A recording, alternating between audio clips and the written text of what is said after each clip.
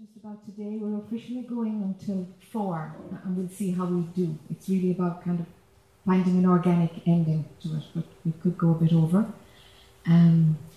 Later on this evening, there's Brenda's concert. The information is over there. If you say you're part of Jack's Retreat, you get a discount at the door. Breaks during the day, we'll kind of, maybe an hour and a half, we'll take a tea break, and then in half an hour later take a lunch break, and just organically see how, like, okay, we need to move about enough. So we'll just organically move the day in that way, if that's okay for folks, working that way. All right. Let's see what we do today. Jack? Yes, Mary. So will we have a lunch break as well or not? Yeah. Okay. Yeah, we'll have a lunch break. On paper it's 90 minutes for lunch, and we mightn't meet, or whatever it is, it's an hour and 15 or something, whatever, I can't remember now. Yeah, an hour and 15. And that works if people have to go to restaurants, but I've no idea what's in the area, so when it comes to lunch, Renata can fill us in of what's appropriate and stuff. Okay. And then we decide a time around that, you know? Okay. And then tomorrow, how late? Tomorrow from 9 until 2:30, because there's a lot of flights and travel and stuff. Today it's till 5? Yeah, I think so. Oh, is it? Oh, okay. Okay. I think it used to say 4. It used to say 4. 5 in case we went late, I think. Oh, okay. Is that what Okay, I just had 4 in my head, so no worries. It was all right. 4 originally. Okay, yeah, it was 4 at one point, because I have a card with 4 written on it in my bag, so. But yeah, I mean, that's from way back. All right. I'm assuming the concert is somewhere nearby. I didn't look. Yeah, how far is the concert away? It's like 10 minutes away. From here? Yay! Yeah, it's near. It's indicated. Indicator, or great. Or decanter, as I've been calling it until I think now I have. I'm very good at bad language and crude things, but you know. Anyway. Irishness. What to do? You're fine, you're fine. Without moving your body, check in and see how it is. Oh, I think I'm gonna shuffle it. It's amazing how you just automatically want to move your body once you become aware of it. Is it not comfortable? Is that what's going on? Is that why we move it immediately? You know? Like, why? Why? You know, tune into your body. Okay, it's like, no, let's move it. So, just tune into your body.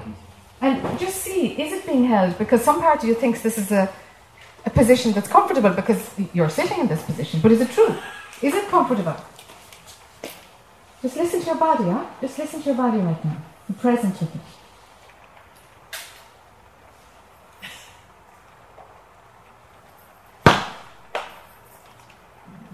And now if it needs to go into a more comfortable position, then put it into a more comfortable position, consciously.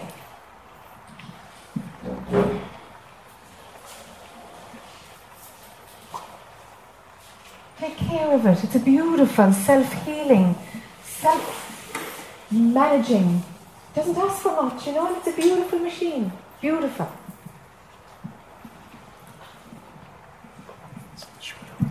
Yeah, thanks. Oh, this has different volume.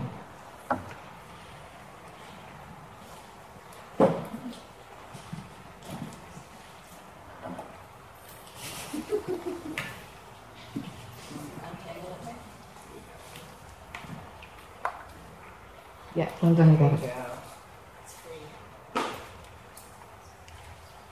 And so see what your breath is doing.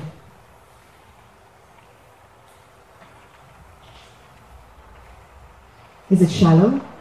Is it deep? Could it be slower? Are you expanding your lungs at all?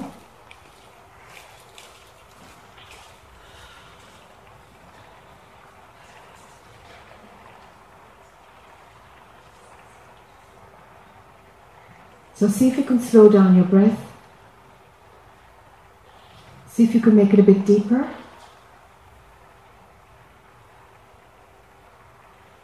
We're just going for a more relaxed state.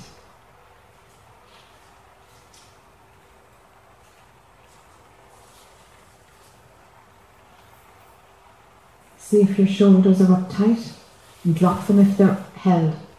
Just drop them.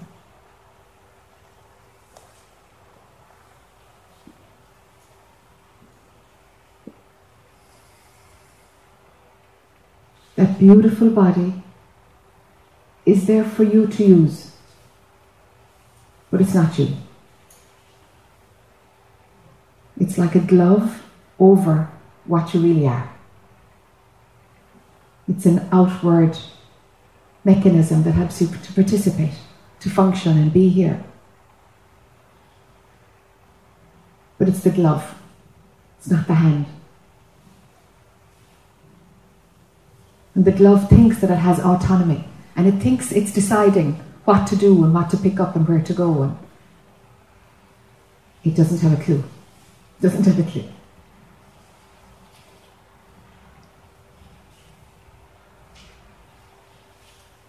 So in honouring the body, pull your attention a bit more inward. For some it's down, for some it's back. Find your own direction, but we're looking for something a bit deeper than the body that is here sitting on a chair or on the floor right now.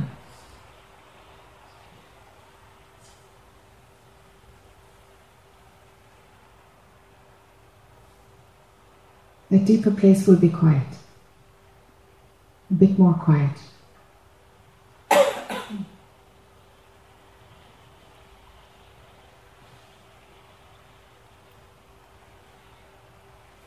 Let your attention fall into there. Drop into the deeper place. These words will come to you and your brain will work out what they're indicating. Don't reach out to meet them. Let the words come to you and you go down and in, or deep in whatever direction it is for you.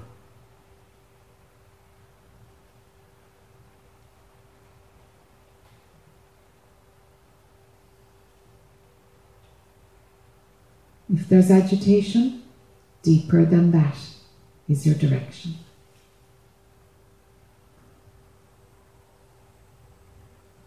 If your mind is running a story, am I doing this right? Or anything else, go deeper than that.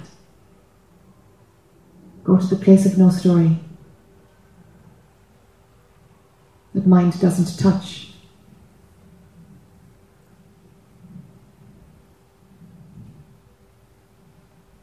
The place of no story. Where there's nothing happening, no event.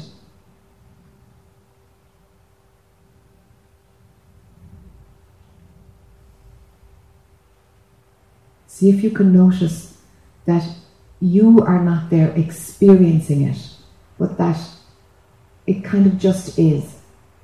It might feel spacious, it might feel empty, it might feel still, peaceful, calm, solid, soft. Get to know the flavour of what's deeper than mind within you.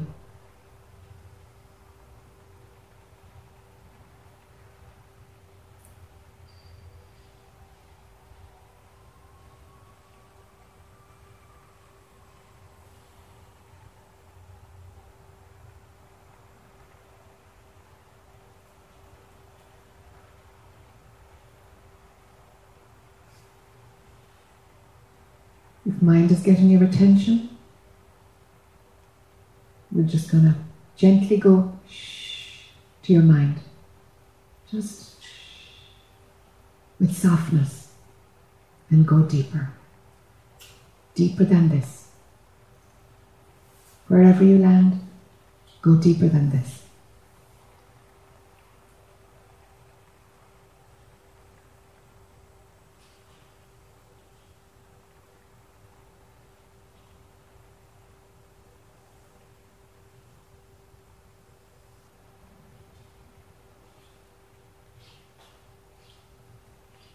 Whatever your mind has to say, don't be interested in it.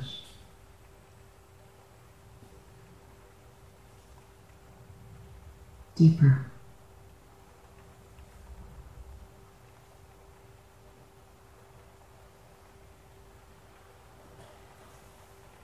Dissolve into the deepest point that you can access right now. Dissolve so that there's no trace of you and a state. Dissolve.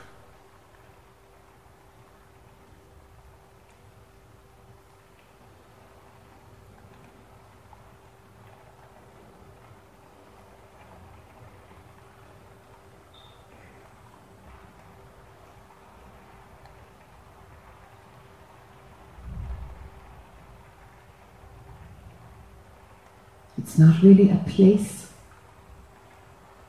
The body and the mind pick up kind of they pick up the aroma from it. They pick up the scent of it. And so it feels nice in the body. And it feels calm for the mind. Our brain works in a different way because we're not putting our attention on something external or a thought. And that feels nice. But deeper than the feel-good factor that can phenomenally be there, where is the depth going?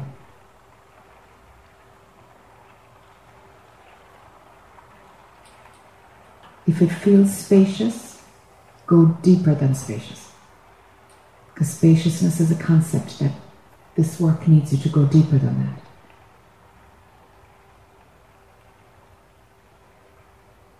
And when you're at this level that's called the absolute or pure consciousness, all you can do is remove layers that might still be there, layers of consciousness.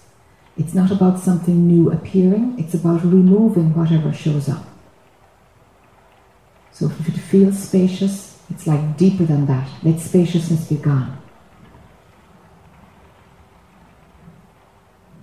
If there is a sense of being, of presence, let that sense be gone also. Deeper than that.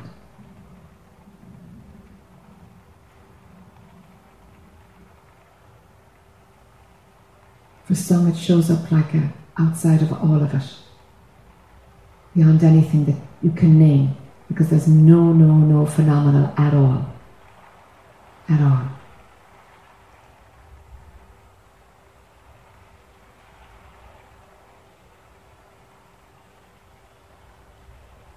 And it's you as pure consciousness that knows this.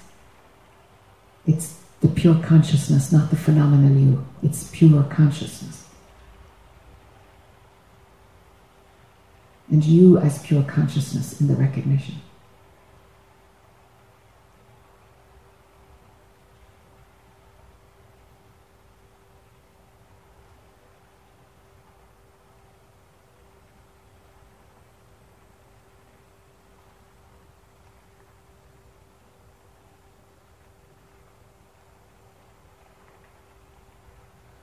Deeper still.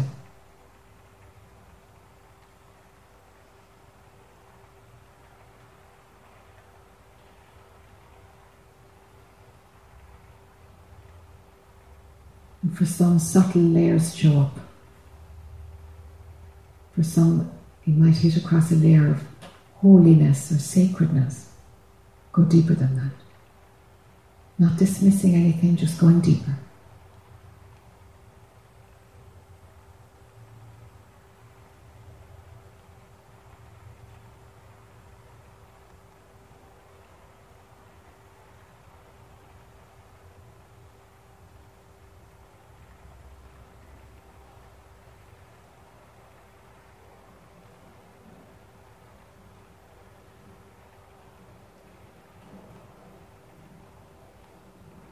Deeper to where nothing at all can be said. Nothing can be said.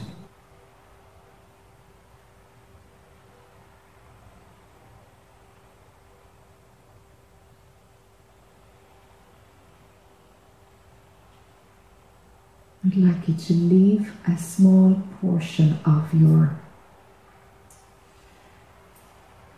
awareness there. It's not an either or, that when the world plays, you forget about the depth of capital R reality, of what's really going on. Like the nothingness that is the substratum of everything.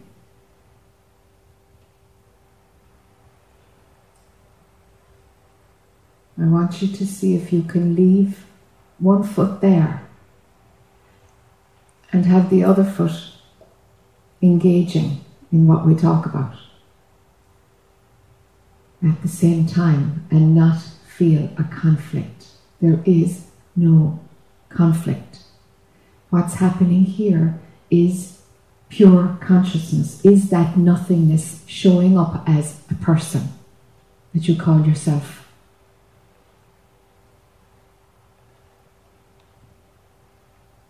It's never not pure consciousness that walks around as you, the person. The mind has a way of labeling and imagining that you are the person. And we need that in order to function.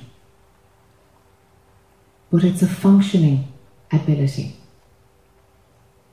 It's not the truth of what's going on, and it's not your true nature.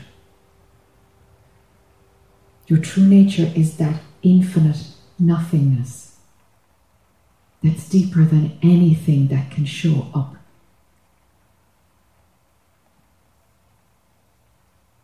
But yet, showing up is included within it. Yet it holds the showing up as an individual person. The showing up is a tiny contraction of one thing that it can, one way that it can turn its dial like a kaleidoscope, looking like there's loads and loads of different patterns. There really aren't. It's just a set of things. It's just the same infinite supply, moving, changing shape, changing form.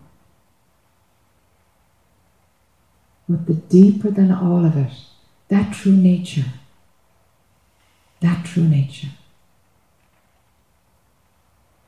maintain an awareness of it. And your phenomenal world is contained within it, and your phenomenal world is it in a game, in an experience. That's how it does experience.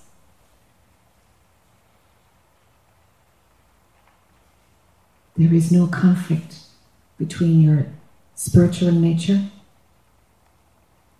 and how you show up in the world. But the mind wants to imagine that there is.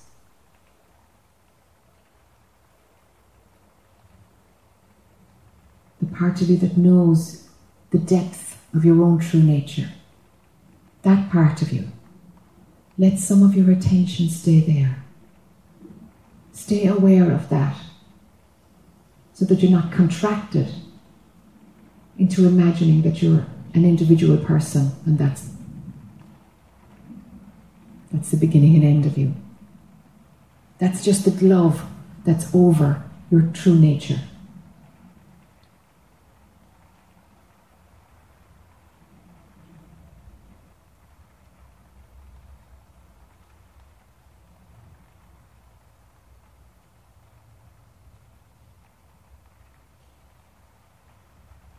And so, when you're ready, I'll be inviting you in a moment to open your eyes. But the readiness is about,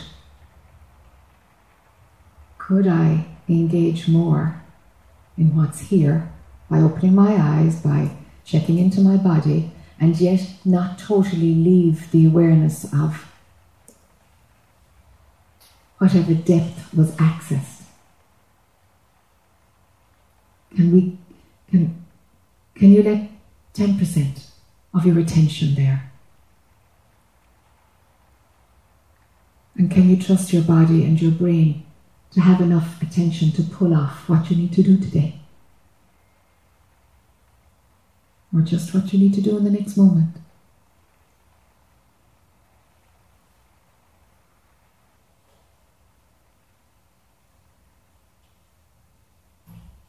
So, when you feel like, yep, there's access to the deepest part, that's pure consciousness able to access that. And the mind recognizes it because it just goes into a natural state of calmness. But it's you as pure consciousness that recognizes the deep part. And then there's your brain that needs to crank up a little bit so that it can open your eyes, so that it can engage, so it can communicate, so that it can see what's going on here. Can you do both at the same time? There is no conflict. Don't make conflict. Let's see if you can do it.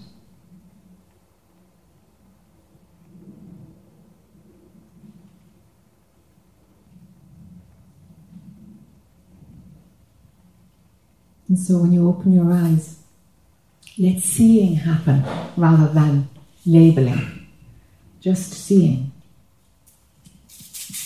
Don't make a story out of things.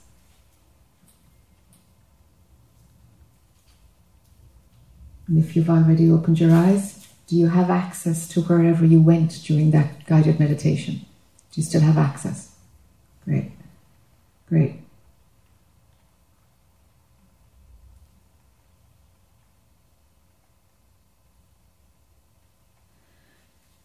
Sometimes what happens is that when we go in and we access that place, it will push what we need to release, false identity, false patterns of thinking and behavior. It will push it right up.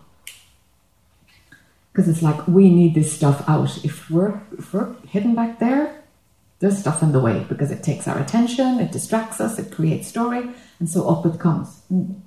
So we end up healing stuff, just to clear the scrub away. Because the access to what you are is all you need. Is all you need. And then the phenomenon, you can continue to grow and develop and have experiences, but it's kind of a sideshow, It's a sideshow. The real gig in town is the essence of what you are. That's the real gig.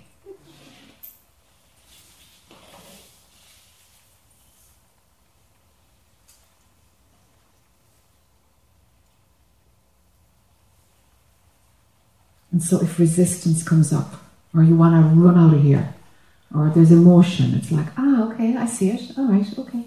We'll just let that go now. Just let that go. Don't contract. Don't contract and pull it in. Just like, okay, I see it, it's okay. We'll let that go now. And stay at the depth. Choose the depth rather than to contract into story.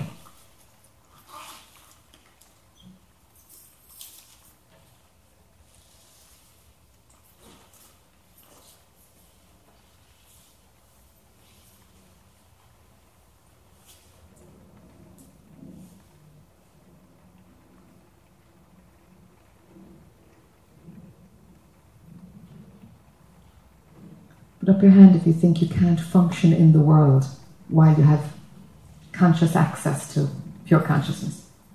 If you feel that you, so. Okay. The rest of you can? All right. Okay, we've got a mix, maybe half. All right.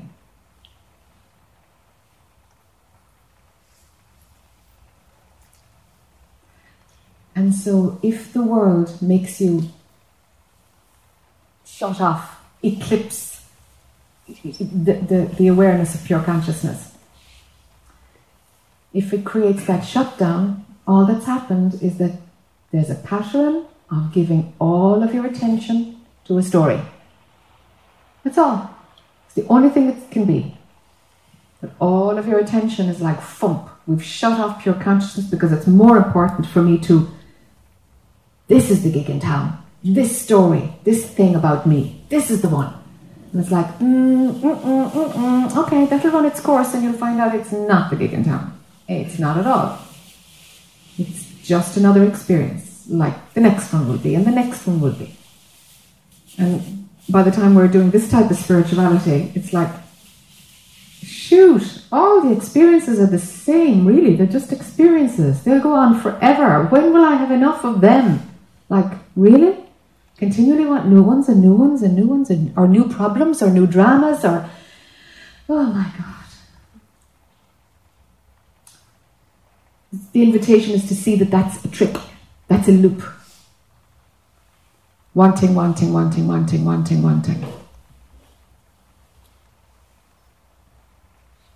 Oh, but if I just had, enough income so I wouldn't really maybe have to work so hard. If I just had, someone to wake up against with in the morning, and if I just had my health sorted out, and If I just knew where, we really imagine if certain things were in place, that then we could go back to pure consciousness. No, it's not about that. It's about believing that having the right relationship or the right job or living in the right place, that you really think that by resolving what the mind is looking for is going to make it calm down. No. The mind will find another issue because that's the loop that it's on.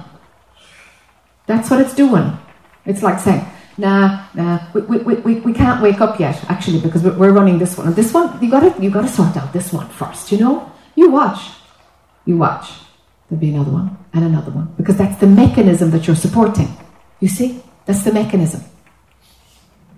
It's not about the content of the story, it's about the story-making mechanism. That's the thing you gotta spot. What's your drama-making capacity like?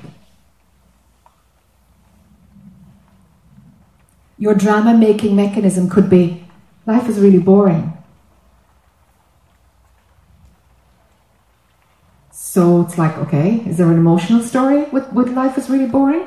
Some of us like drama, and some of us like drama that has a devoid of activity and a devoid of interest, but it's darn boring. And so really spirituality is a way of avoiding it.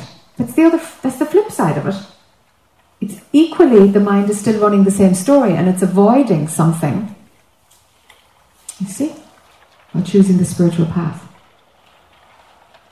You have to see through the mechanism of the mind so that you dropping into pure consciousness is authentic.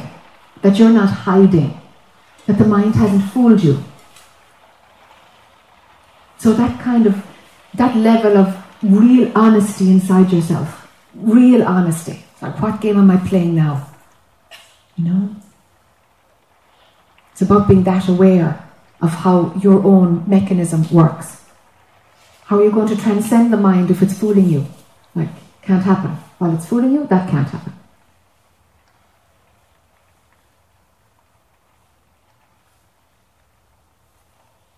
So how authentic is your call home to spirit? How authentic is it?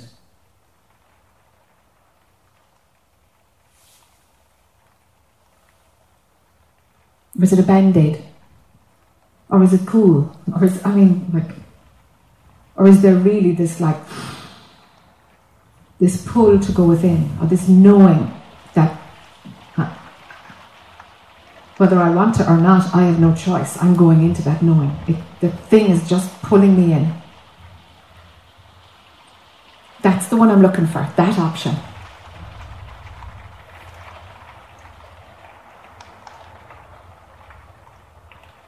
And if that part hasn't cranked up yet, then there's experiences that need to spin out. Because the experiences are, or the phenomenal, your own life has more volume than the calling of pure consciousness.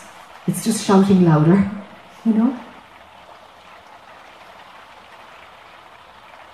it's about honouring that too. It's like, actually, I do need to have some experiences. Okay, something isn't ready, something isn't ripe. Okay, have the experiences, just don't forget. Just don't forget.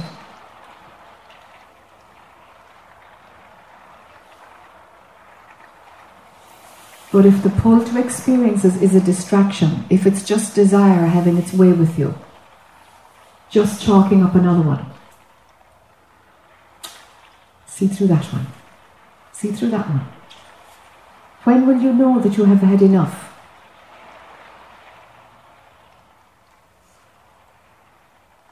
How many experiences do you want to have? How many lifetimes do you want to have? How many,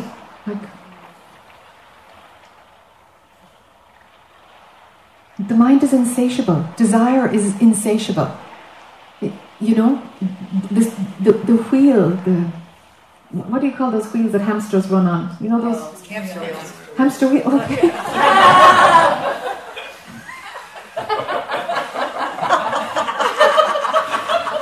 Okay.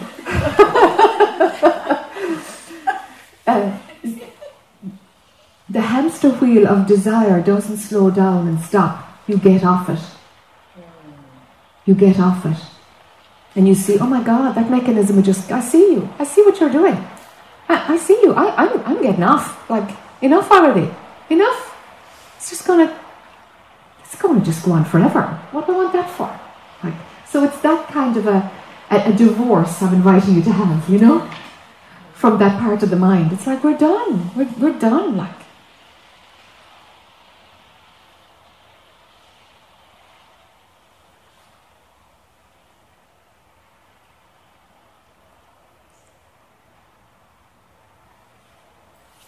But only you can decide if you're done or not. Only you can know if, like, no, actually, I do have this thing that I need to do in order to honour myself. I do need to crank up ambition. I do need to honour this. It's like, all right, is it so strong that you need to kind of forget? Or can you keep 10% on the core of your being and then deliver what your personality feels it has to fulfill? So it's about balancing out that for yourself. That's a very individual thing.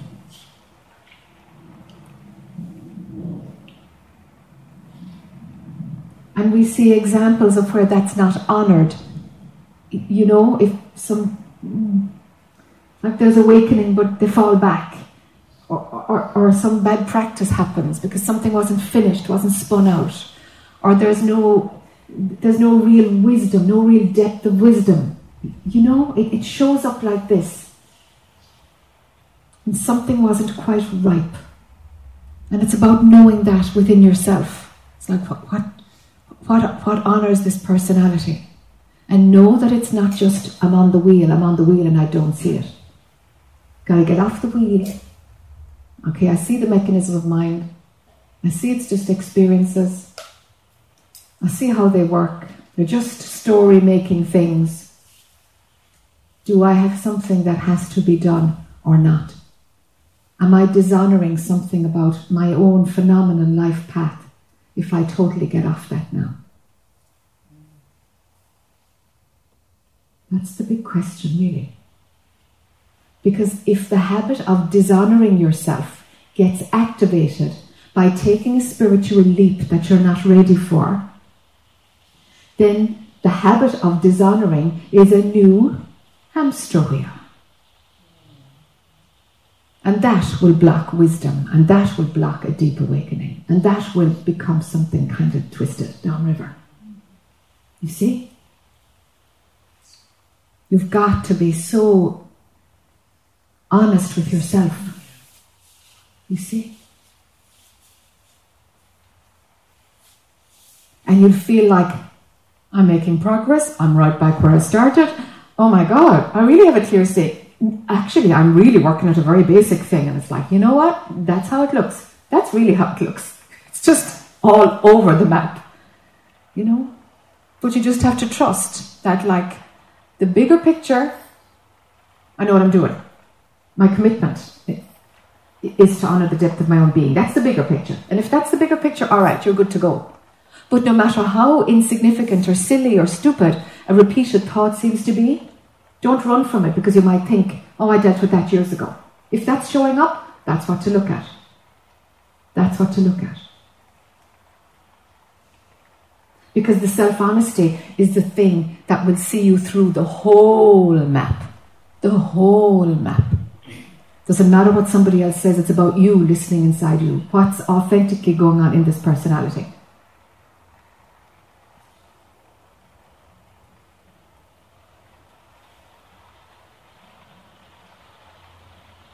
And books and teachers and workshops can help point you, but you are your own teacher. You are the one who's got to navigate. You're the one who's got to listen to what's going on inside you and pick up a tool, a scripture, a teacher as you need it and use the tool and put them down or not, up to you.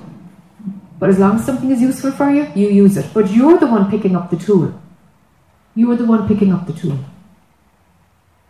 It makes for a deeper awakening, and it makes for the cultivation of much more wisdom if you are in charge of how you're navigating your spirituality.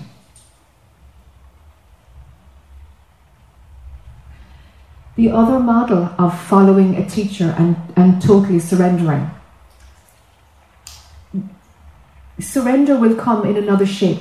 If it is or is not to a teacher, surrender will come. It will come. But it mightn't show up towards a teacher or scripture, but there will be a surrender.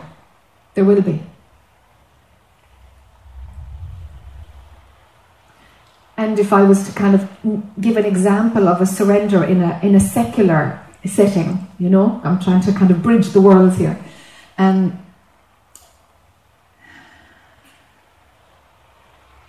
let me think of an example. It's really potent in this example when you know that as a personality that you're helpless, that you can't do it, you can't wake up. It's like spirit brings you to your knees. Yeah. You know, and it's like, I'm powerless here. I'm powerless.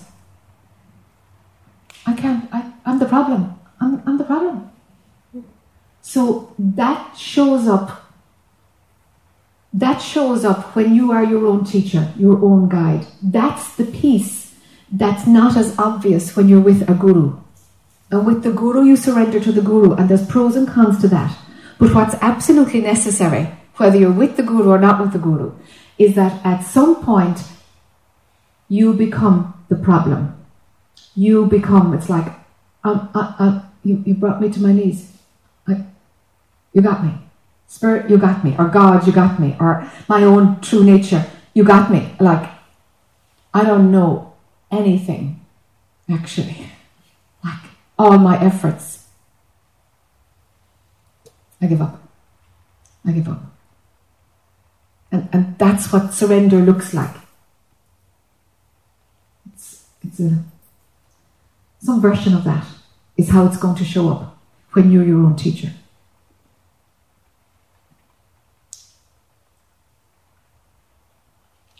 So that's the only thing that gets lost. When you're your own teacher, there has to be space for that. As opposed to following an external teacher and you're surrendering to the teacher. We've got to transition that into when you're your own teacher. So whichever model is working for you, as long as you're honest and it's right for you, all right, that's the one you go. And you might shift and you might follow a teacher for a while and then you might stop again. And you might go back to the same teacher or another one. And somebody that you really dismissed, you end up going back to them. You know, it's bizarre how it rolls. But if you've no plan of how it should be, but you're listening, you've got integrity, you're willing to be truly honest with what you need right now, you stay with what's working for you, there's no reason you don't make it. There's no reason. Or I could say there's no reason how you won't get brought to your knees and discover you can't do it. I mean, I could say that too. You know?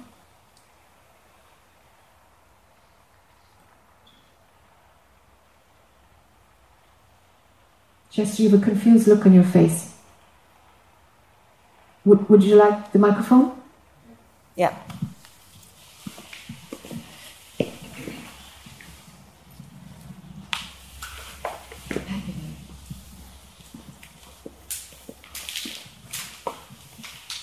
Thank you. So my problem is, if we're afraid to Hold on, I just got to put more volume behind you there. I don't have my glasses on. Is there anybody who's able to read this? There should be a volume. On the right. Always the closest. Up here? Right above that cord. These 2 ports? So which one's yours? Can you test? That's Chester's one. Is it on now? Oh, yes, that's better. Thank you. Do you hear me now? Yeah, that's much better. Thank you. So my problem is, if we're afraid to surrender into the nothingness that is animating us as personality, and we surrender to a master or A guru. Is that the excuse to let go? Yes. And then do we get stuck with the master or the gurus? Yeah, And how do we get free from that? yeah, yeah. If you're ready for the surrender, if something is mature in yourself, it'll work. With the guru, it'll work. Because you know that. Sorry, this one has gotten very loud. So the guru is just an excuse to let go. Yes, Oh. the guru is an excuse to let go. Yes, you're a process between. This is like going to sleep at night. You know, you can go to bed with somebody, but you have to go to sleep yourself. I mean, you fall in yourself. It's like that. So the dropping in, the dissolving into the nothingness, the recognition, the merging with the self, all these different terms for the same thing. If you want to run back through a guru, you can, but that's really for your mind to give you some Of the courage to let go. refuge. Yeah. Gives you a refuge. That's better. Thank you. Yeah. So really, it's an energy form because that's what a teacher is. No, they reflect you back to yourself. So you're just cycling it through, but it does allow us to feel held, supported, safe. Somebody's got our back, Yeah. and so you can dissolve with a student with a teacher. You can dissolve. Now downriver, there's going to have to be a letting go, because the running your circuit through the guru will be the problem. Yeah. That has to be released at some point. That has to be. It's just me with me. It's just you with you. At the end of the day, everything that represents two must be seen through. And it's seen through when the maturity of wholeness is cultivated. For some, it shows up like that. Yeah. Yeah. It's yes, the wholeness is there, but I think there's a layer deeper than what you're talking about. Yes, the wholeness has to be there, of course. There needs to be some I know. But isn't that the wholeness just the absence of your own individual thinking? Yes, it's the absence of your own individuality, of the things that make you incomplete, searching for another piece. And so the wider, complete closure outside of all of it. If you feel alone because you've cut off from the guru, you're not ready. You're not ready. It's the total recognition. Oh my God, my attachment to you. That's the problem. I'm carrying you with me. We got to be done.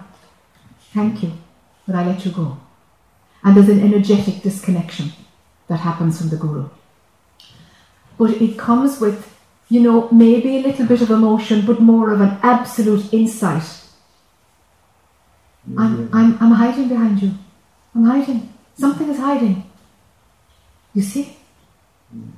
There can't be any attachment at all to anything. And if we look I'm just thinking of Nisargadatta Maharaj. He still put, a wreath of flowers over his guru's picture in the morning. But he said, but that's devotion to myself. I'm just doing this out of habit. It's devotion to myself. It's like, yeah.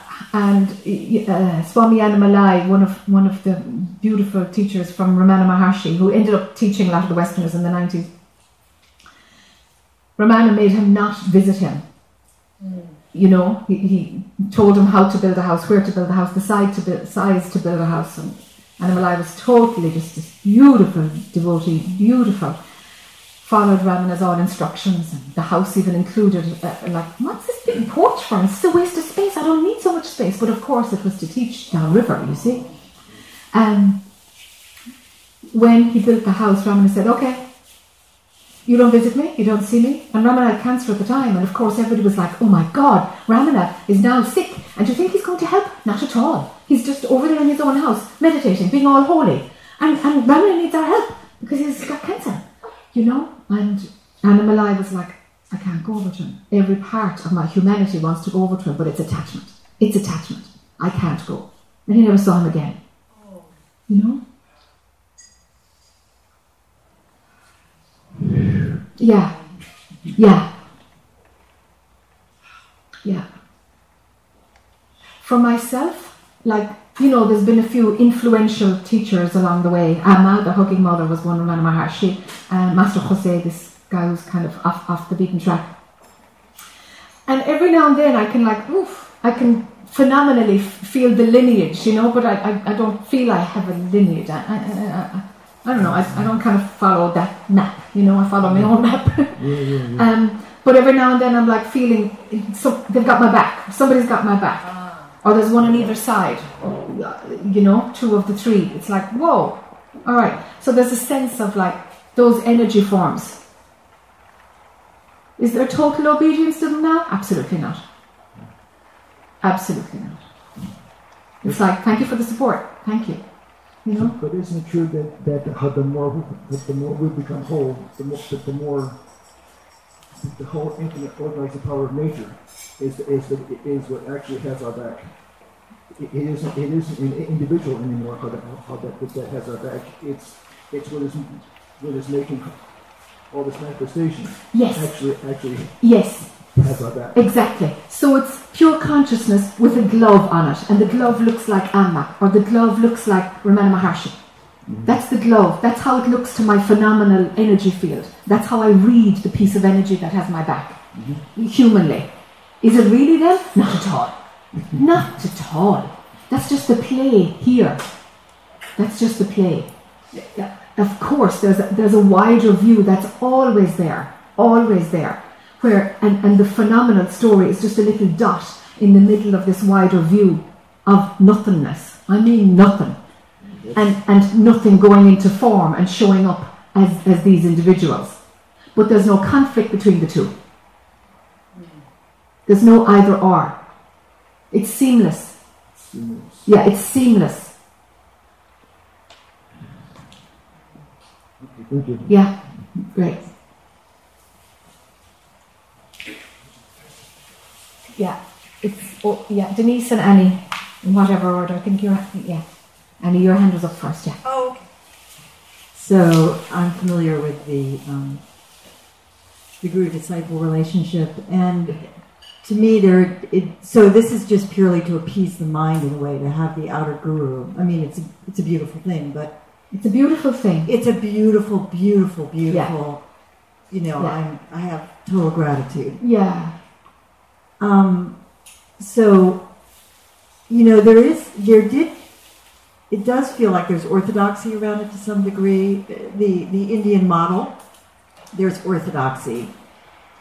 And I guess that's just a human thing that happens over time, that the tradition of guru-disciple, the orthodoxy develops. People that seem to feel that if you leave, you're kind of going into a danger zone. Depends on why you leave, doesn't it? Yes, it does. Depends it totally depends on why you leave. Absolutely. Because there is a refuge.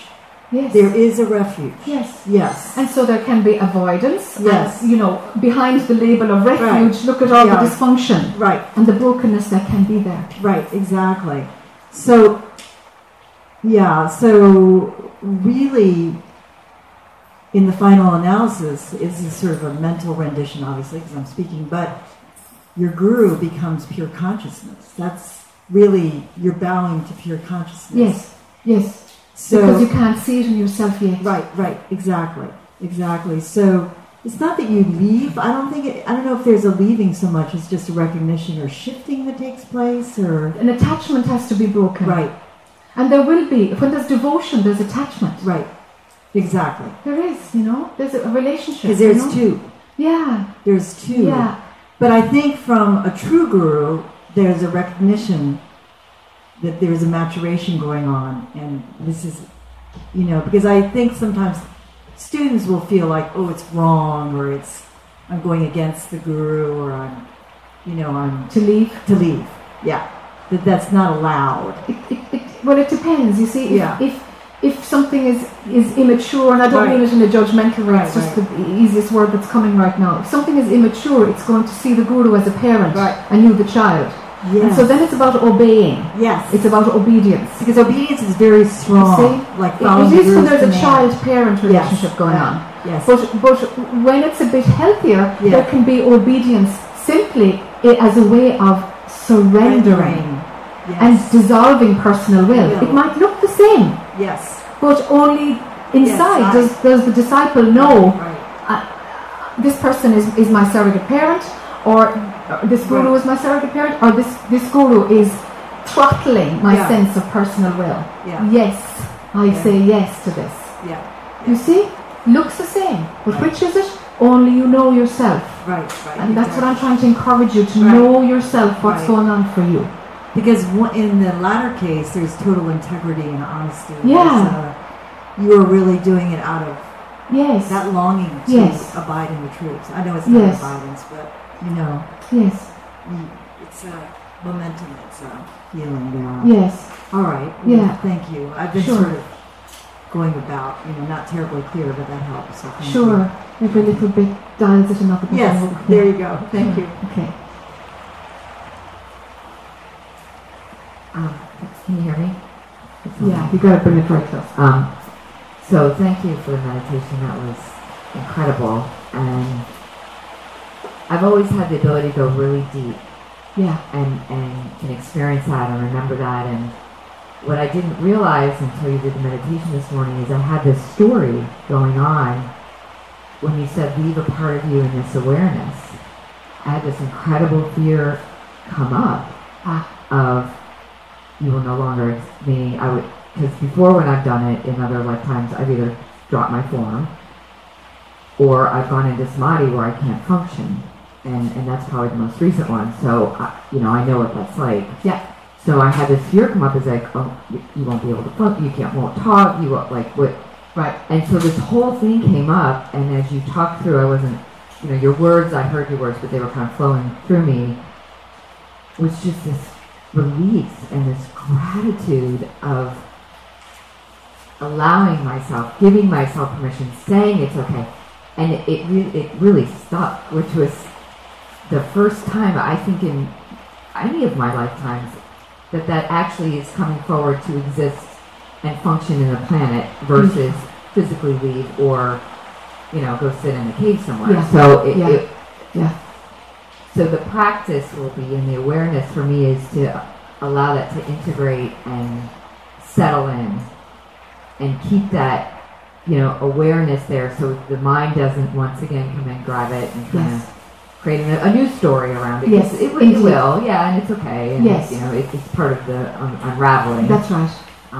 So I just want to say thank you Yeah, you're very right. so much because it was really profound and perfect as what Chester shared into that, because I was kind of in the same swim lane questioning it too. So thank Yes. you. Amazing. Yeah, sure. You're welcome. Thank you. Yeah.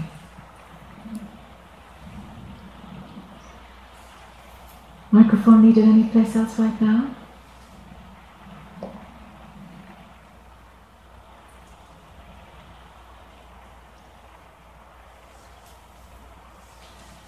Phenomenal wholeness. Thanks, Annie. I'm going to put it on the cushion. What am I going to do with this? Okay. Rest.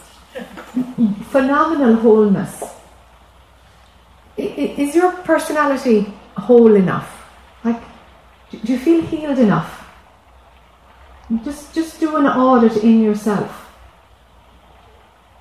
Do you feel like things are resolved? What needs to be resolved and what isn't going to get resolved, you can let it go. Is it whole? Are you whole enough?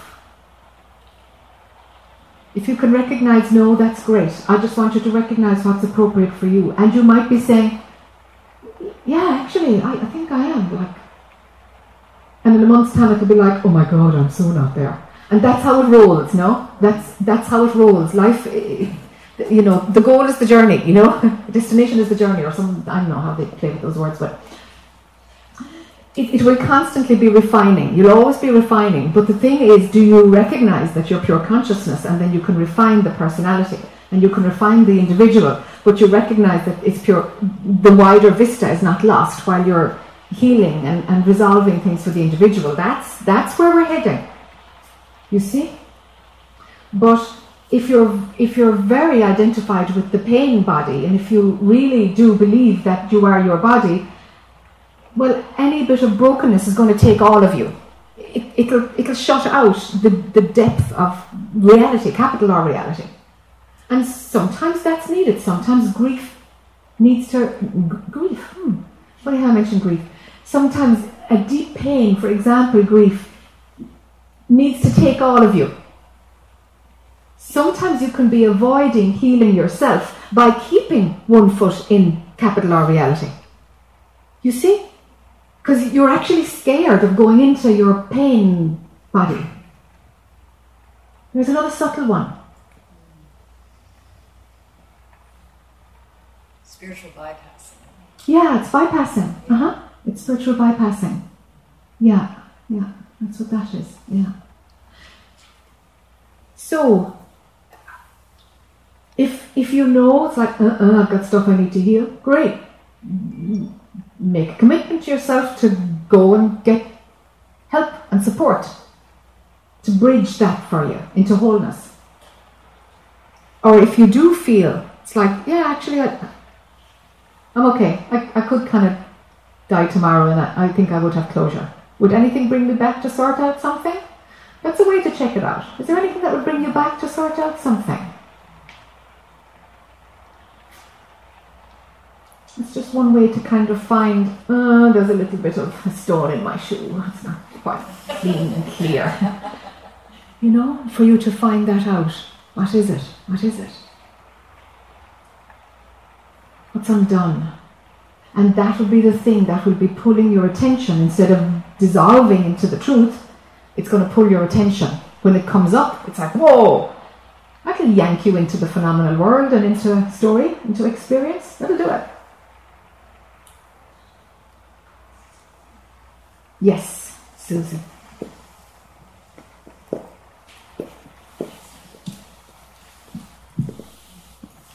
You got to bring the mic right up to. Is this okay? Yeah, okay. When you said that, if I were to die tomorrow, is there any undone stuff? My first answer was no. Yes. Fine. You had me write some letters of closure, which I did. Oh, yes. They worked very well. Probably not completely with my husband. He's getting worse and worse. He's very immobile. It takes complete care, really. And we have care, but we're thinking of long-term care. And, so I think there's just a little bit left to... There's attachment. Okay. There's attachment to a lifetime with one person. Yes. And there's an attachment to wanting to do things well, and I just keep losing it. I get so impatient. And so I keep thinking, well, I've got to do better, but I'm really getting burned out. Yeah, it's exhaustion. Is what I'm looking at. Yeah. So I'm not quite sure what my question is. I guess there's attachment to wanting to do things well, and there's an attachment to him, except it's spinning a lot. There's an attachment, there's a wanting to do what's the best for this person. Yeah. I wonder, is there something running underneath all of that which has to do with not honouring Susan enough? Mm-hmm. There's that. Am I honouring me enough? Am I?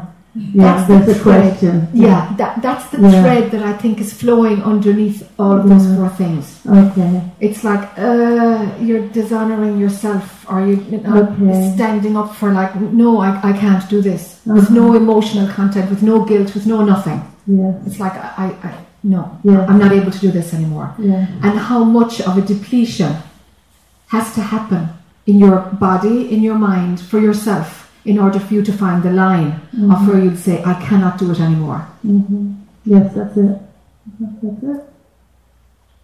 Yeah. Yeah. So it's your relationship with yourself and your love for Susan. And what do you think is expected Yeah. Sure. Sure. Yeah. Sure. Although that's spinning a lot too. Yeah. I know that I have to. I know that it's important to honor myself. I think there's a tendency not to do that, and so that keeps me going. Yeah. Yeah. Yeah. Okay, that clarifies. Yeah. And it's traditionally it's a female thing that some part of it is wired to take care of others before ourselves. And that works very well for children and dependence. But when they are adult dependents, you're not 30, which is the ideal age of having kids. You see, but it kicks in again. Yeah, you see, that's the thing. Yeah. It kicks in again. Yeah, it kicks in again, and I've been told, who knows, that we've been, I've been a mother to this person before. Yeah. It feels that way. Yeah.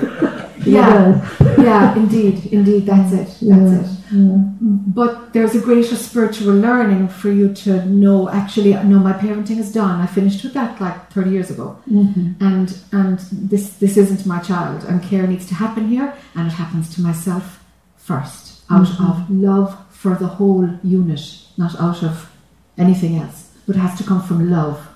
Total love. Okay, that feels difficult to me. Yes. Yeah. So it's one thing to be loving, but it has to start with consciousness loving the manifestation that shows up as Susan. The love that makes that form breathe every day. That's love. And somehow the mind has like, nope, we got to send that out. Yeah. It's like, no, there's got to be authentic self-love, respect, honor for this being. And from there, now an immature mind will read that as being selfish and self-centered, and that's not what I'm talking about at all. No, I don't see it as self-centered. No, I know you don't, but I'm just... No, I'm just trying to sort that out. Yeah. But there's something about survival. If we're going to survive, if the family's going to survive, there's some loop there that I've got to put my attention on taking care of all the things around, I can the feel pets that. and the That's husband and right. the grandkids and the dinner and so I get into a survival mode, in which I think I was in with my husband for years and years. Yeah. That's where he went, so I went along with it. Yeah. I can feel it coming from another time as well, Susan. Yeah. Yeah. It's strong. It's very strong. So there's Very strong. fear. I can't afford to think about myself. I mean, I No, you do. I do all can't, the time. But because you're the only one who can save the whole the whole thing. tribe. Yeah, the whole package. The whole package is under threat, and you're the one who can. There's a threat. There's a threat. Yeah. Yeah. Yeah. Okay, I see it. Yeah, I see too. Yeah, that's it. Yeah. And I can see the odd person just nodding. It's like they're picking up the same thread where we're going into, into the ethers. Yeah. Great. Yeah. I gotta get rid of it somehow. That's right. It's like okay, we're bringing it into to this consciousness, so that the motivation, the hard-earned lesson from another time that's bleeding in here and showed up and ran its course in this life. So by talking about it and seeing it, it's like, it's exposed itself. It's exposed itself. And it's run its course because it's not working anymore. So this is beautiful. It's like when things stop working. It's like it's now the dysfunction. And every tool becomes the dysfunction, becomes the thing that holds us. Like the guru. The guru ends up becoming the problem. Yeah. At some point. Probably too strong a word, but the attachment to the guru becomes the problem. Right. You But see? it's such a strong habit. So now I'm thinking I've got to find a way to break the habit. It's more...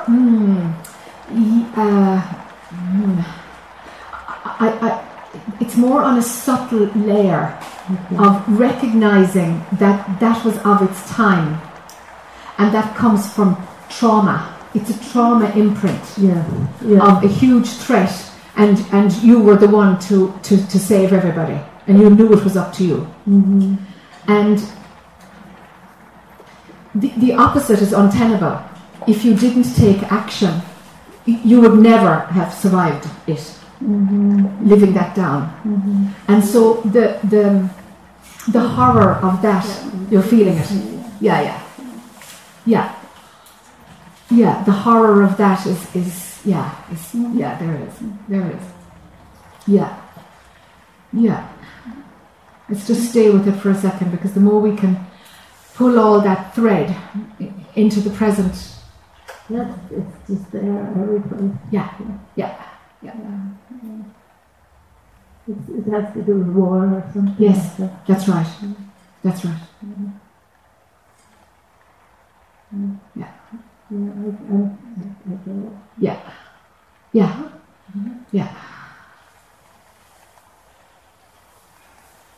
Yeah. There's a little bit of a fear of letting go. Yeah.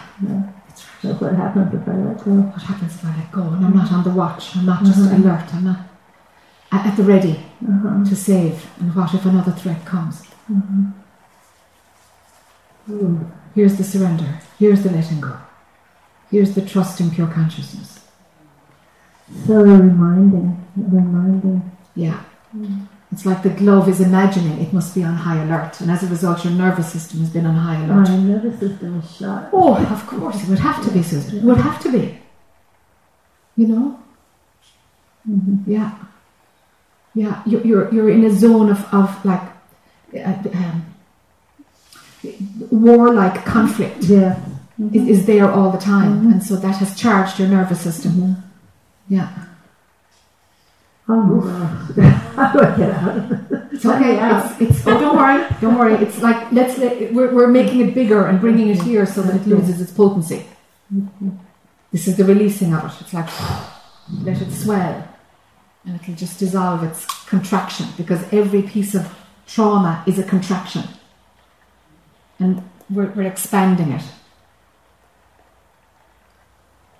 I'm having to give it over to you and trust you on this. Yeah. Because I don't think I can do this myself. I really don't. That's fine. We're riding with it. I think we're at it. I'm listening. Yeah. But I'm not active in this process right now. That's fine. That's totally fine. By being not active, you are. I just have to trust. That's it. I don't think I can take the step right. Absolutely. Okay. Absolutely, because the step you would take would be to reinforce the old pattern. Exactly. It's just getting so back you can't on the do bus. anything. You'd be getting back on the bus, exactly. Yeah. So just being floppy and passive and letting somebody else fight the battle for you. That's the experience your system doesn't know. Let someone else manage the threat. Let pure consciousness manage the threat. And if it needs to be Jack in the interim for your brain, then let it be Jack. Okay. I know it's pure consciousness. Something else is holding all of this. You don't have to keep everybody safe anymore. It's done. It's done. It's done.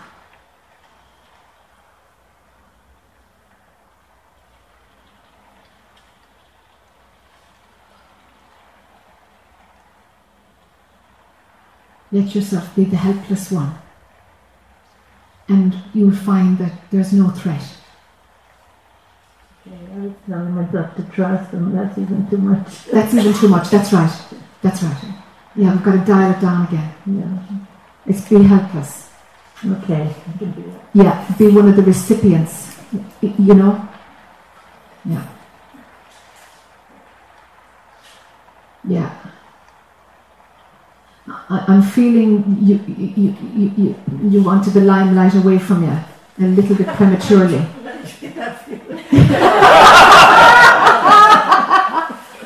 Yeah, which is another part of it. It's like, no, here's the pattern again. Here's the pattern again. I've had enough attention now. And it's like, no, that's the pattern. I'm not letting it. I'm not letting it continue. It's subtle stuff, huh? Yeah. See what it does, huh? Yeah. Okay, taking up this whole... Yes, take up all the space. Yes. Let's sit with Susan until 5. Oh, I might lose all my support. See what happens, huh? It's the fear of it, like we saw last night. It was the fear of something rather than actually what happens is what mind hangs on to. Yeah. Our action is determined by the thought of something, not by actually the reality of what's going on. Yeah.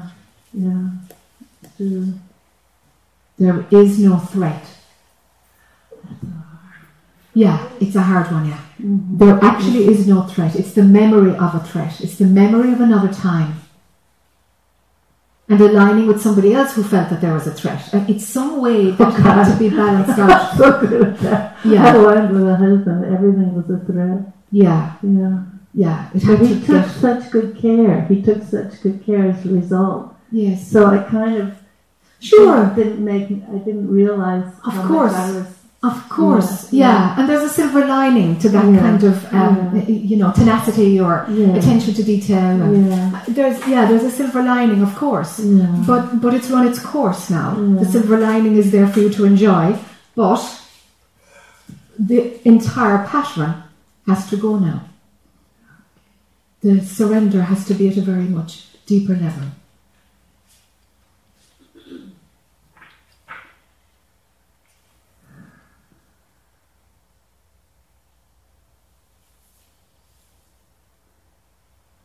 So it's about listening to where's the authentic limit that honours Susan? Where's the limit for her? Yeah. And how do we even find where that limit is? Right. That's been my question. Yeah. That's what's going on all the time for me. Like, what does this mean? But, Yeah. But as long as your nervous system is just acting out from the memory of a threat, there's potential threat, as long as that seed from the past is still there, that's going to override you listening to what the real needs are. That's what it's doing, it's overriding. Yeah, I see what you're saying. It makes perfect sense.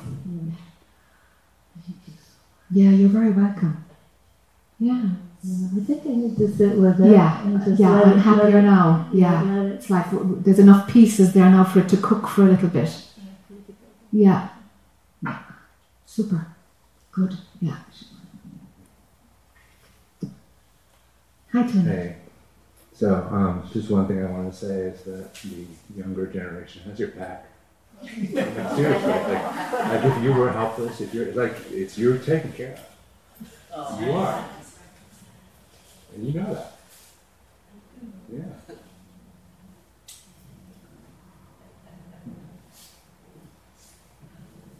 Thank you, Tony. Thank you.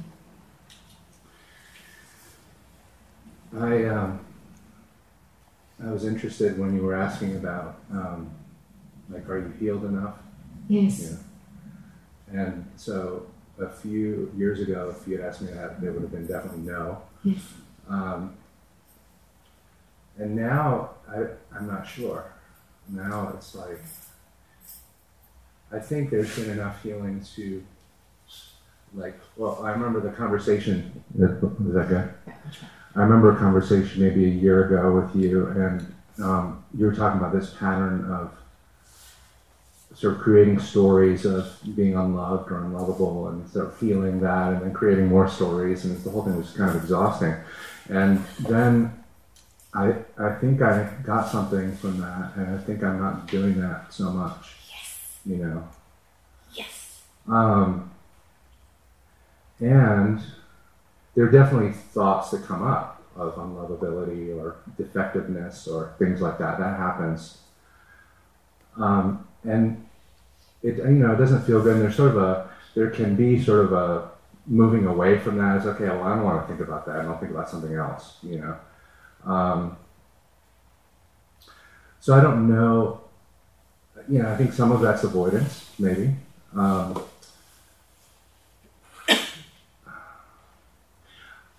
It's kind of like I'm not sure what my relationship should be to the unhealed parts of me. Like how it's a little different now, and there's not wanting to go into it as much, and there's also some concern that might be avoidance. Yeah. It's tricky, that, isn't it? Mm-hmm. And I think each of us has to learn that skill ourselves. around how to discern what when we need to heal something, when we can do it ourselves, when we need help with it, or when it's a pattern that just needs to be let go. Yeah, you've talked about that before.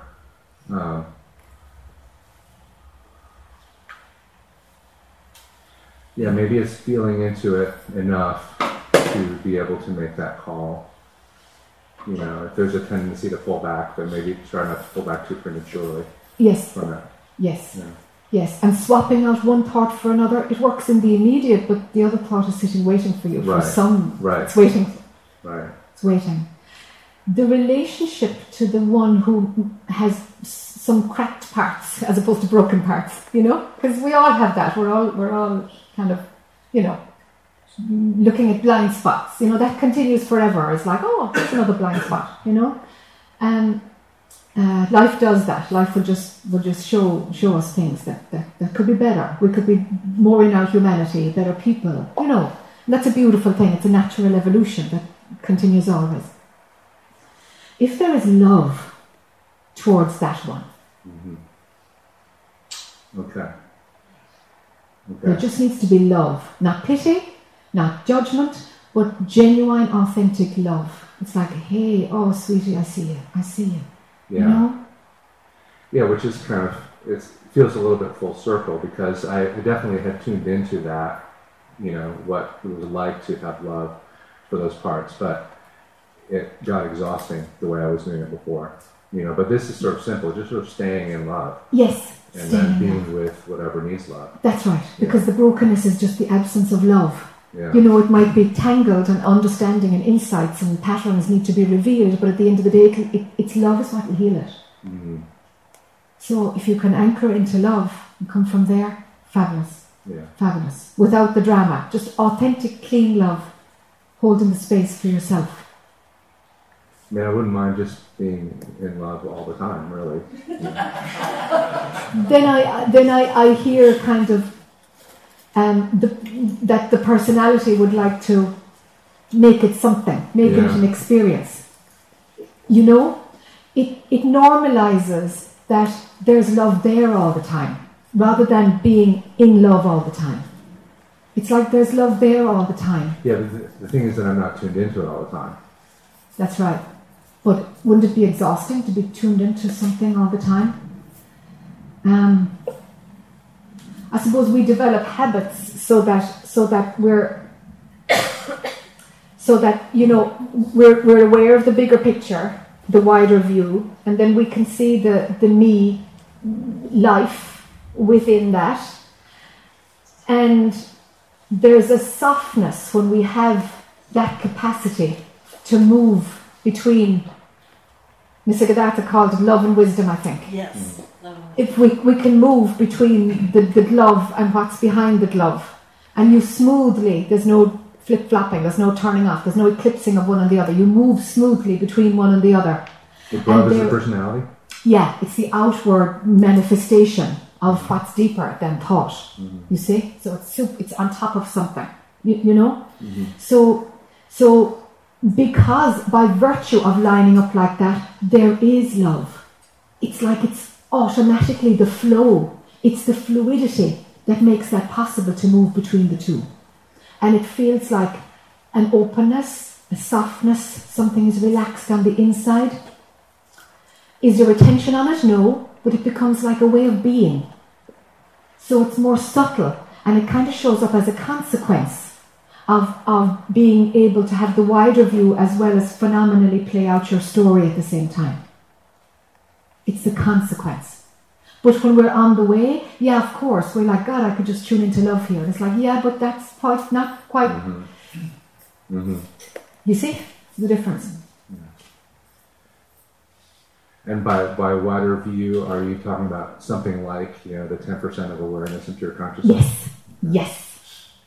Okay. During the the initial meditation, and actually this happens to me a lot, and my mind wanders a lot, you know, and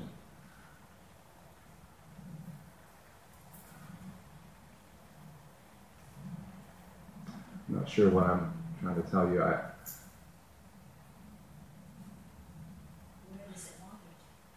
It just, just like problems, just like things that need, snow tires, whatever. Yeah.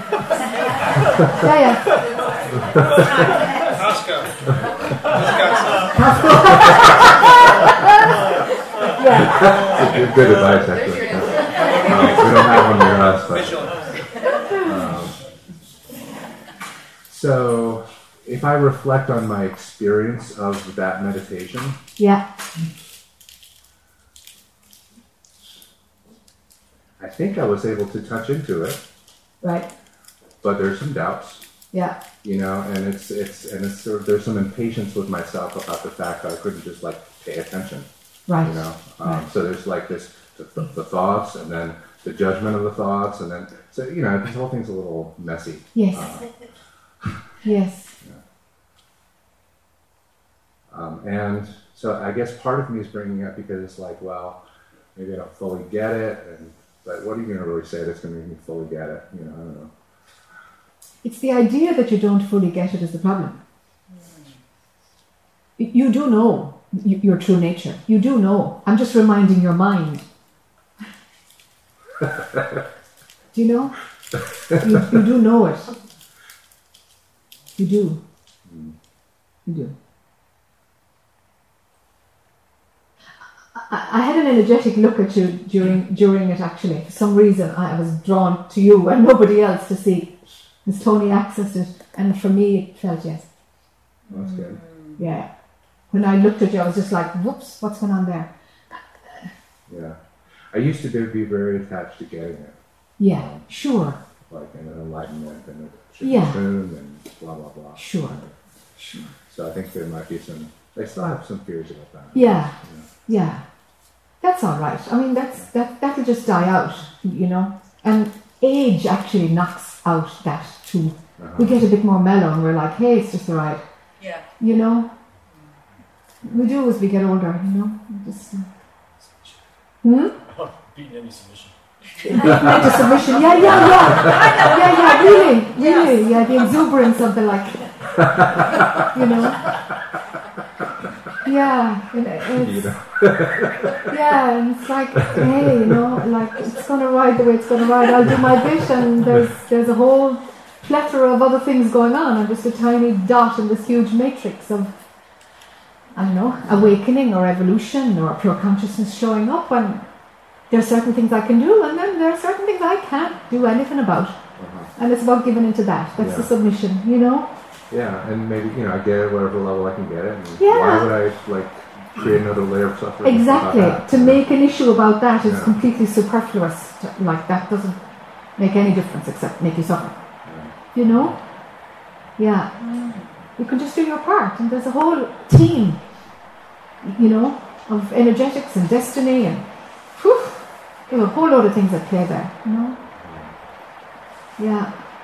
The mind drifting off like that, I mean, you can, as you said it didn't feel like you were kind of stuck on anything. It's just a monkey mind, It's just like the to-do list and just jumping around the place because it doesn't stay focused on something. And, you can do exercises there are apps for you to focus, just to get more attention focused. You can do that. It's sort of a long-held habit. It's like, I think about school, and I was pretty okay at school, but I did wander a lot. That was a hard thing for me, was pay attention in class. And what's I going to say with that?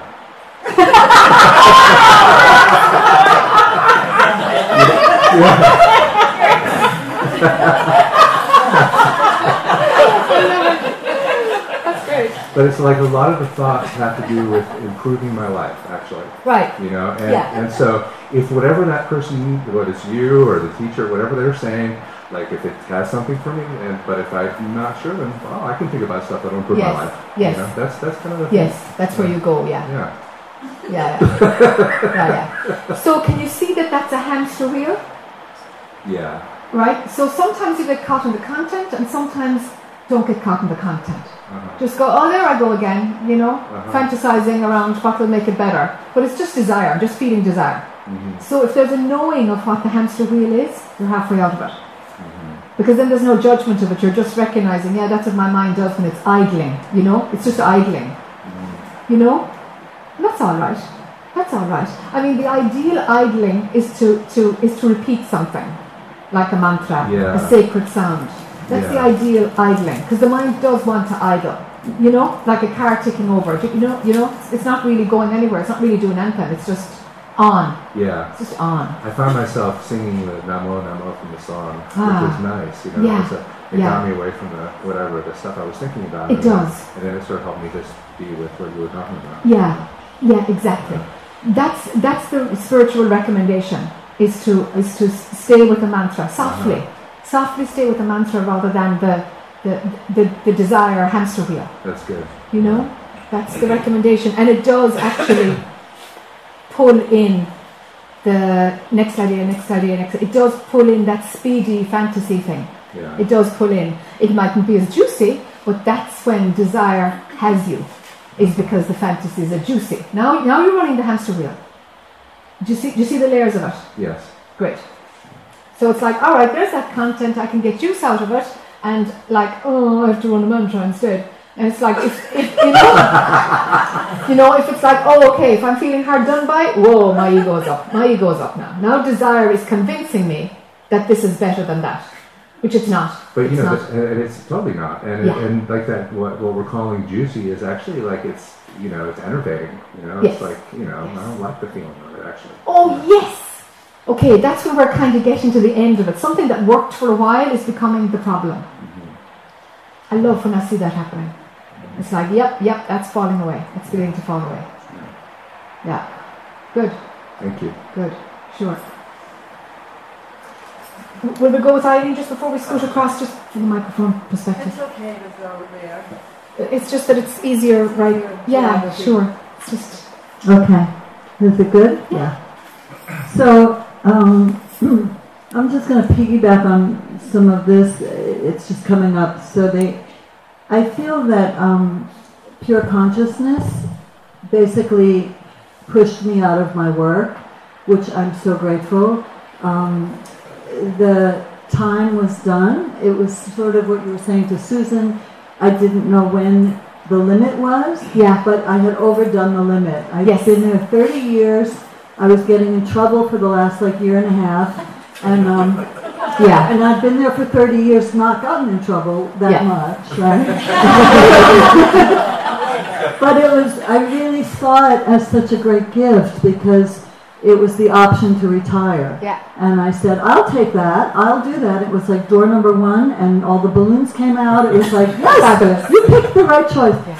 So, as of January 1st, I'll be retired, and I'm not working since the end of October because I'm getting paid for all my accumulated leave and everything. So it became a very abrupt thing. Like, people didn't even know what happened to me. Right. It was like ascension, right? It was just, there I am and there I'm not there, and where did she go? And from this one's perspective, it's been about 3 weeks now, and it's been a little bumpy because I've realized how much the tempo of this being has been going in that hamster wheel with consciousness. I've been aware of the consciousness behind it, but I was chronically exhausted. Yeah. Between that and dancing and the horses and my life. It was like, oh my God. Yeah. So I feel as if I want to kind of check this out with you, that I feel like you're going to say, yeah, that's it. But I feel very strongly that at least the next 2 months, and who knows how long, it doesn't even matter, is a process of reclaiming the scattered parts of me, because they have been fragmented in so many places, and gathering my energy, recuperating, regrouping. From an energy standpoint, I kind of refer to the pure consciousness. For me, it feels like a river, the river of life, whatever we call this thing. but it flows. That's when you were talking to Tony about like the glove and the hand. To me, the river is the fluidity that allows those to like glide on each other. Yeah. Does that make sense? Yeah. It's when the ability for me to shift lenses that I worked with you on. It's the river. It's like there's a fluidity that shifts the lenses for me. Yeah. And since the retirement occurred, or the freedom, it felt like being let out of a prisoner of war camp or something. I mean, really. Yeah. It's like 30 years of being medical, 36 years if I count private practice. And I don't care if I ever do that again. It's like complete. It's done. It's done. I do not. If it's happening somehow, okay. But I don't feel any uncompleteness with it. Yeah. But it feels that when that decision was made, and it had to be made by me because based on HR and legality, they're not allowed to recommend I retire. But I don't know this. They all talk in code. So I'm just like trying to figure the code out. And when I got it right, it was like, yeah, door number 1, you know? Yeah. But I had to come up with it. I said, why don't I just retire? Yes, that's a great idea. Yeah, fantastic. I Like, you're all laughing, but it was crazy. Like I said, what are you telling me? Like, tell me this better. Like, I don't know what you're telling me. Anyway, really, it was crazy. Yeah. But the energetic feeling of it is that I've always kind of been aware of the river, and even aware that the river was what was getting me in trouble. The patterns that were getting triggered by consciousness were all purposeful. You know, me doing certain things because otherwise I would never have gotten out of there. I would have just kept staying there. It was like the routine. But once I made that decision and said it, very quickly, within, I would say, 3 to 6 hours, it was as if the river quality I experience in my world, suddenly I went scuba diving. And it's like someone put a weight belt on and I went like submerged. And now my experience is that I can't think, hardly. It's not like samadhi, but it kind of is. It's not the degree of that. I have little memory, and I don't really care. Like, there's ways to find it. People can look it up. Like, I don't really care. I can't communicate, very well. Although I'm doing pretty good right now. But names of things, data, and this isn't an issue. I just am like wanting to tell you because you get that. But it's like everything is shifting to the way it is when I'm submerged in that river. That the flow. I don't know. People have asked me, what do you do? How are you?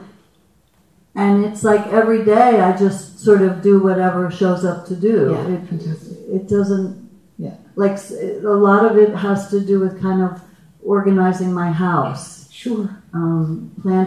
Taking all these things of 30 years in these offices and reacclimating them to my real home. Yes. And I realize how I've survived and I've done pretty well, but the animals in my life, the plants, all those parts out there of this one were not thriving. Yes. They were not dying, but I didn't have the energy for it. Of course. They just got a little part of you.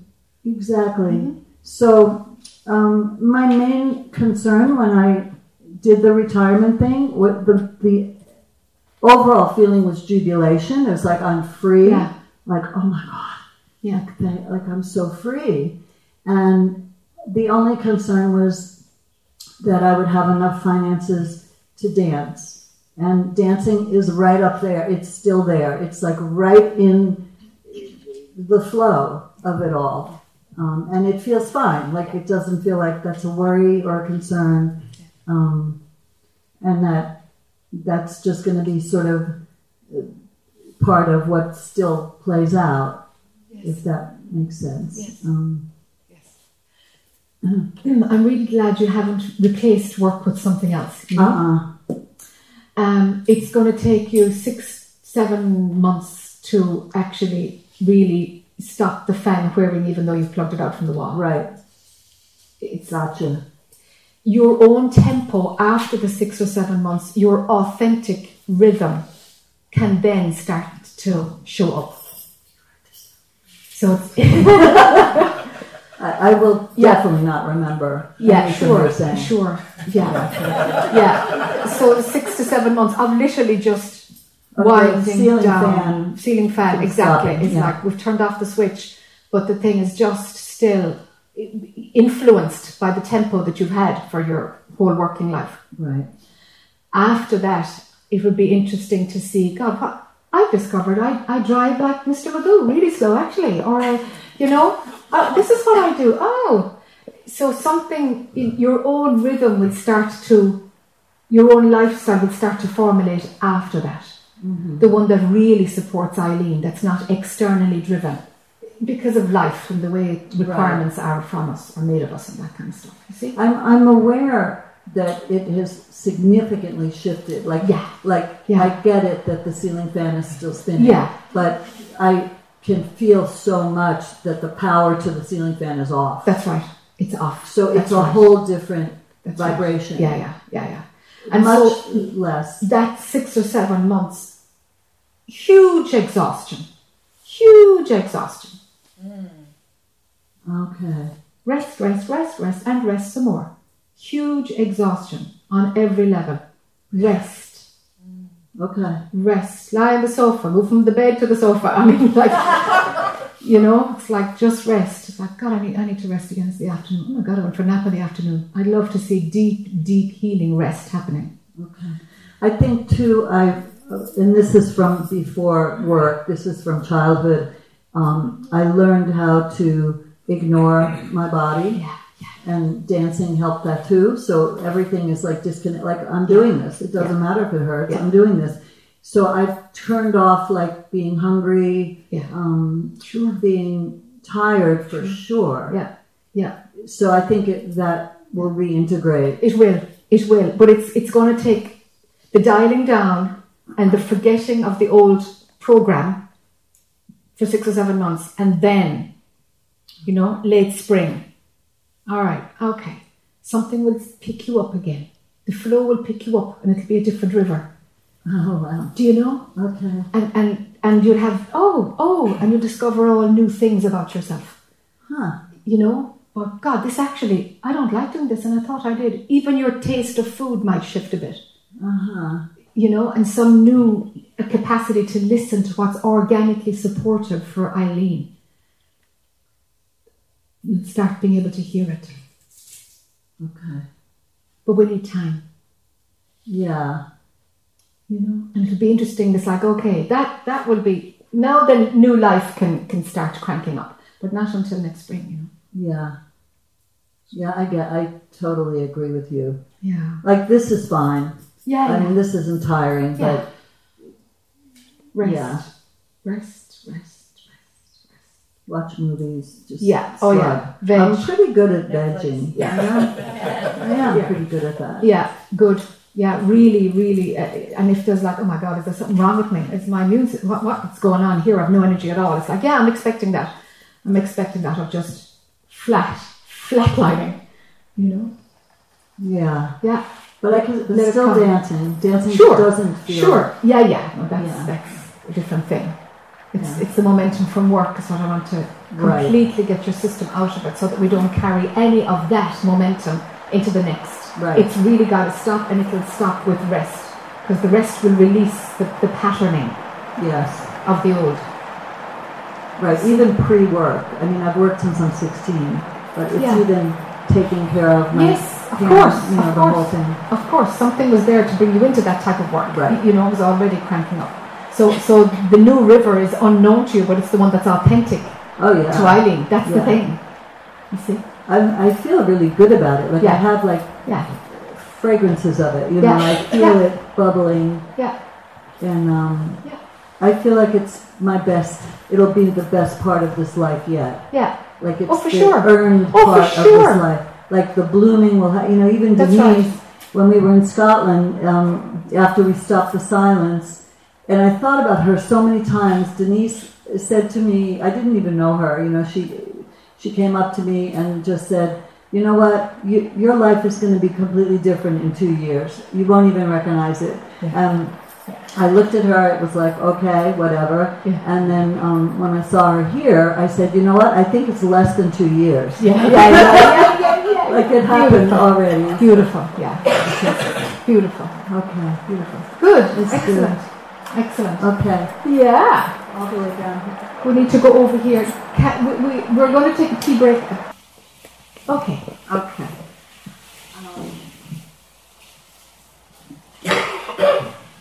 So I went back to my room last night and I thought, okay, so I went back to my room last night and I thought, okay, I want to focus on what my story is.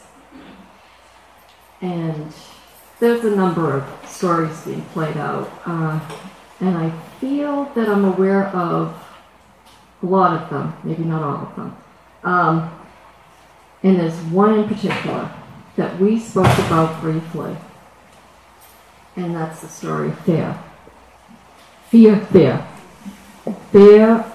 that's been running my life, my entire life. And I feel like I've really set myself up for a no-win situation. And I've been working on this since I talked to you, and it's still there, pretty strong. Okay, so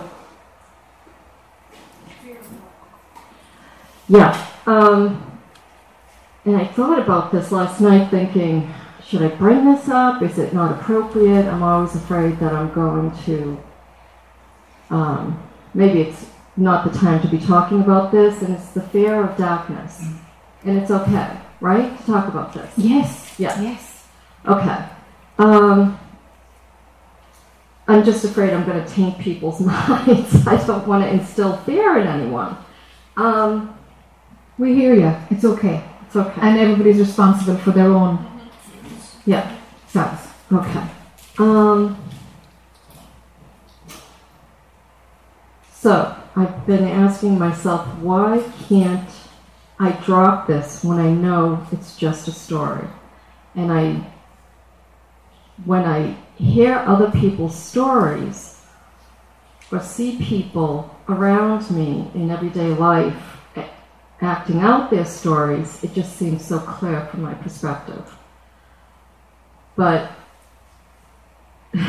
this particular story feels like there's a tiger in my presence that is about to destroy me. And there has been physical consequences with this story. Like, it's not all in the mind. I have literally been attacked.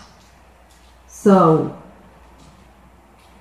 I would love to be able to go to bed at night and feel safe.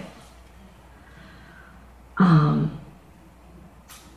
I've asked myself the question, what do I need to let go of the story? And I do have the belief that this darkness that seems to be within and without is part of the story. It's not real. I've had enough experiences with the sacred, the oneness, to feel pretty solid with there's only one. Okay?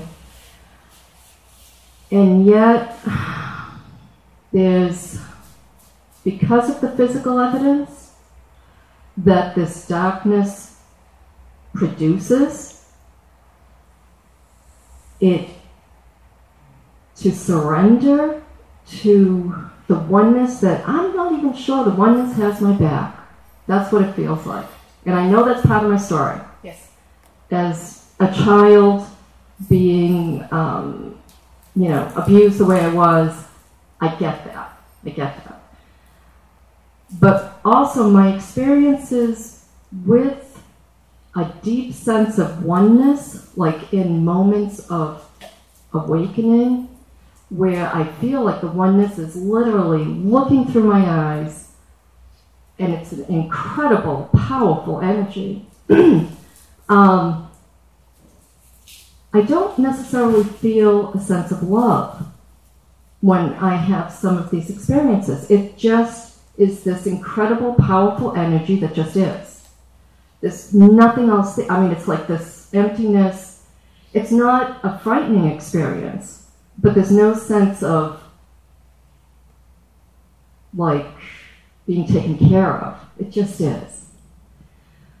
So I guess if I'm going to truly let go, am I letting go and allowing this darkness to do something, to hurt me in some way, in the people I love, by not being on hyper alert all the time, especially at night?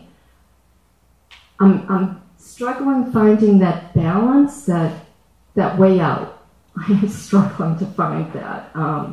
Because in a way, I feel like the oneness doesn't carry the way. It's just there. So why, if I end up being consumed by this darkness in some way, or hurt, or whatever, it's all part of the story. So how do I get out of this? How do I feel safe when I feel like the oneness, it isn't about feeling safe. But yet I have put this story together for myself that I'm damned if I do, damned if I don't. How do I get out? Because it feels so real. The threat, this isn't just the mind on a hamster wheel. That's part of it. It's definitely there. This is all a hamster wheel. And yet, I've got physical proof that this darkness is can hurt. Mm-hmm. So, how do I get out of it? Let's go into it. Okay.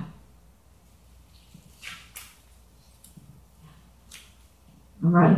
Yeah. All right. Okay. So let's invite it in. Okay. It's like, all right, show yourself. Show yourself. You want to play this game? All right. Mm-hmm. Game's on. Mm-hmm.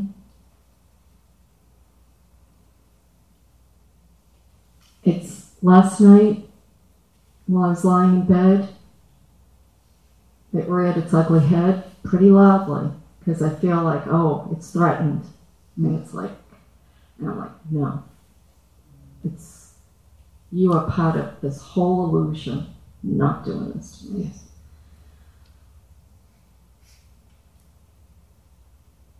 And yet, there was still fear. Sure. Okay, so bring it on. Yeah, bring it on. So the concept-making mechanism that this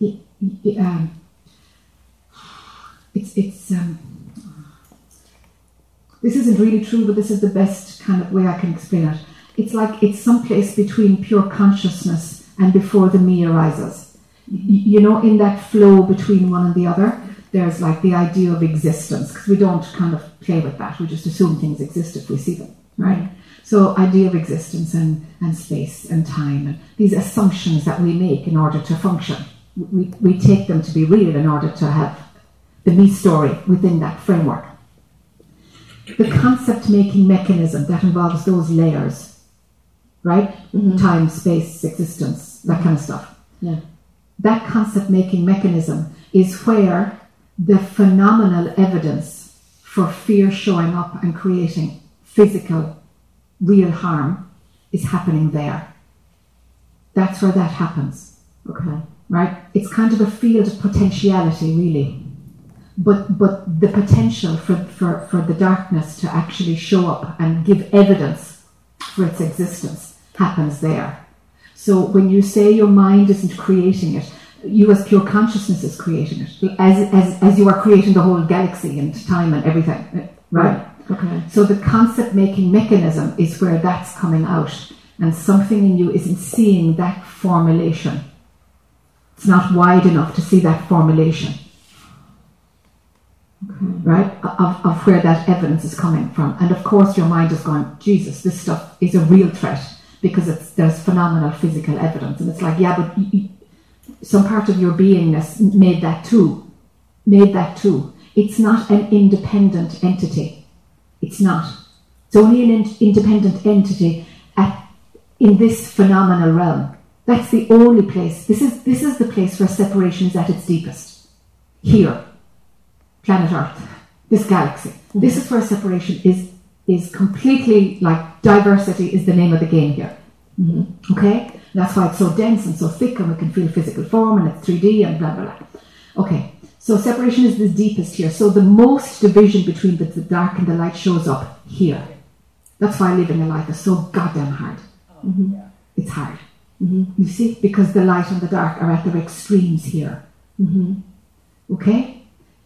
So the evidence that was created way back, like before your mind, when pure consciousness is working towards creating a context so that the world can show up, that's where the potential physical harm showed up as like, yeah, that can exist, let's throw that into the mix.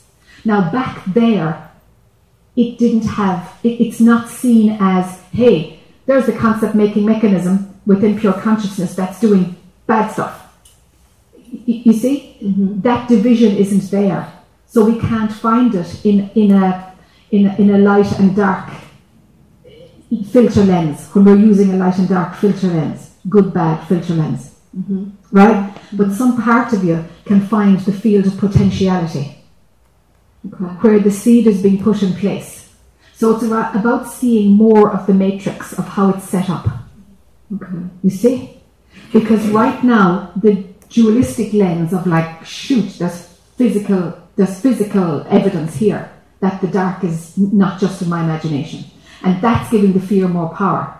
Mm-hmm. So really, Spirit is saying, hey, we need you to see the field of pure potentiality, of where concept making arises from, and how it shows up as being huge diversity in the phenomenal world, but actually has its origin in this benign place of incredible potentiality.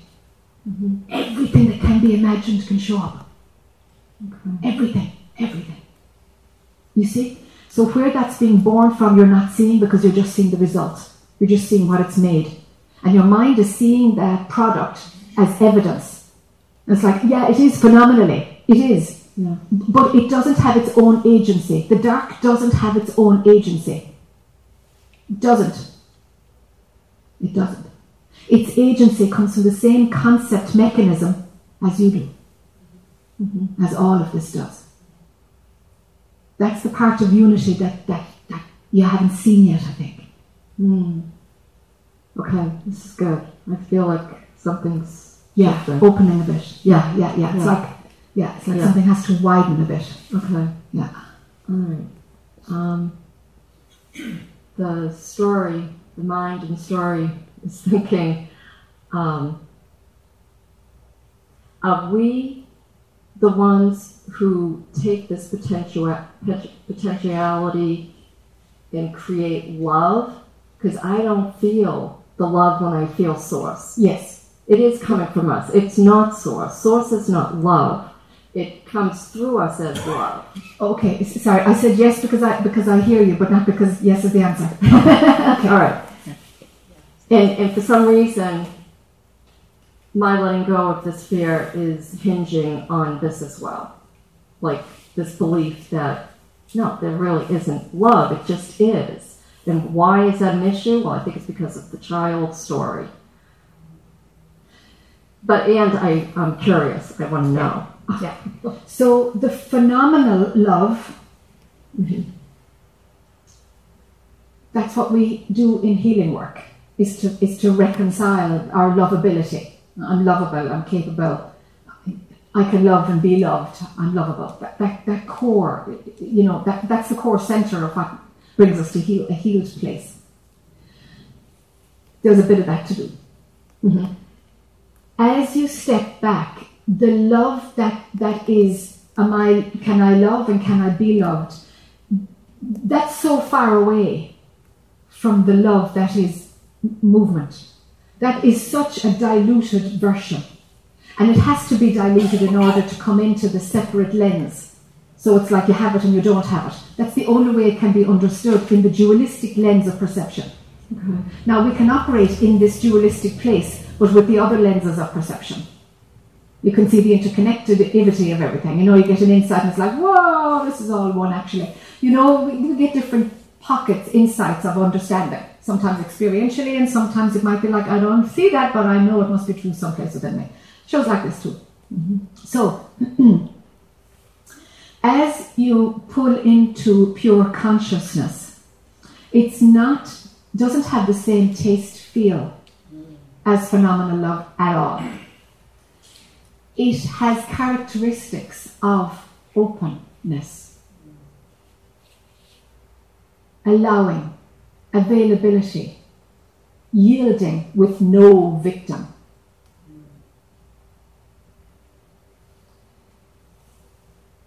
Fluid.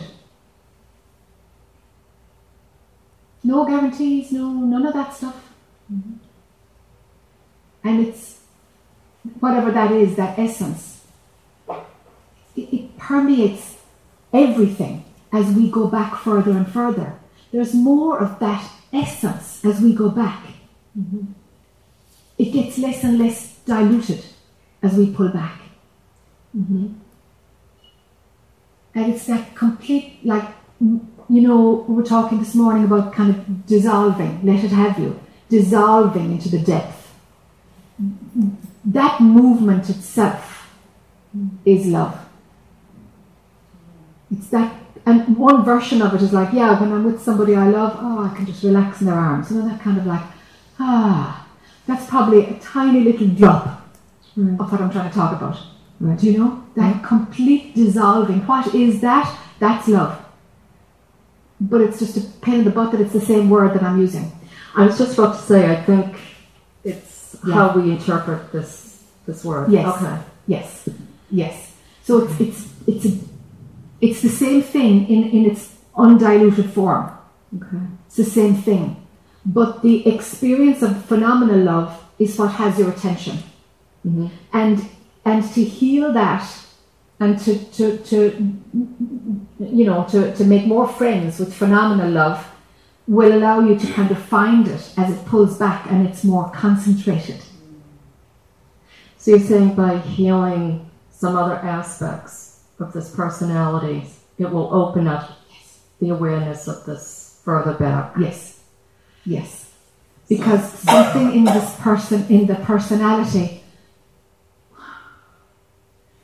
will be less constructive, will innately trust more. Not that you make a decision to trust, but as we heal, we let go because we don't need to protect ourselves so much because the danger is gone. Mm-hmm. And as we do that, our vibration lifts and we're not as visible to the dark. Right. We move out of the zone of where that level of duality operates. It's like we get an upgrade. We don't become visible anymore to where the tiger, the realm of the tiger. Right. Do you see? I see that, and I'm very impatient. This is the thing, because, my entire life, it's like I'm done. Just like as many people here are done in their own way. What do you suggest I do to help this process? And I feel I am almost always aware of the sense of oneness. Yeah. It's showing itself more and more. It's taken charge. It's in the lead now, and I am all about letting it, complete letting the false self fall away. It's lovely. And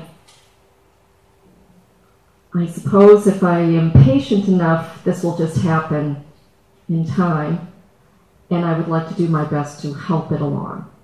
So if there's a part of me that would like to just shut the lights off at night and say, screw it, whatever. But I feel like I won't sleep at all. And I don't know how many nights I'll have to do that. And there's also the fear that something's going to show up. So where's the unity awareness then? It's taken over by the fear. It's non-existent. Yeah. So something is putting its money on the fear will protect you more than the state. Not that the state of unity protects you, but there's a movement into protection and activate fear rather than resting in the oneness. So I've heard you talk about the neural pathways. So this one's incredibly strong because it's been, energized the entire life and has grown over time. So, are you saying that now just continue to be aware? There was a little openness when you talked about pulling back to, creation of everything. Yeah. That helped me just now a little bit. So, spend more time there? Is that what you're saying? But at the same time, you're going to have to unhook yourself from the belief, from what has set up the belief system that separation, actually, I've got evidence that separation happens and is dangerous and can harm me. Unhook myself. So those are those other pieces that you're talking about, the self-love. Yes. Okay. Because what is not of love, the evidence of what is not as love, which is now showing up as the tiger, the evidence of that needs to leave your system, and you have to see it as, wow, that was an interesting experience created by, I get how the building blocks of how it was set up, I get it, and I know that it was just the contemporary version of an experience from another time or my childhood, or I get it, I see how that was part of the tapestry, but I don't believe it anymore because I see through it. That's where I needed you to be. Right, and that's where I want to be. Yeah. Okay, and I'm somewhat there at the moment. Yeah, super. Okay, so just allow what's not of love has to leave you. What's not of love has to leave me. Yeah.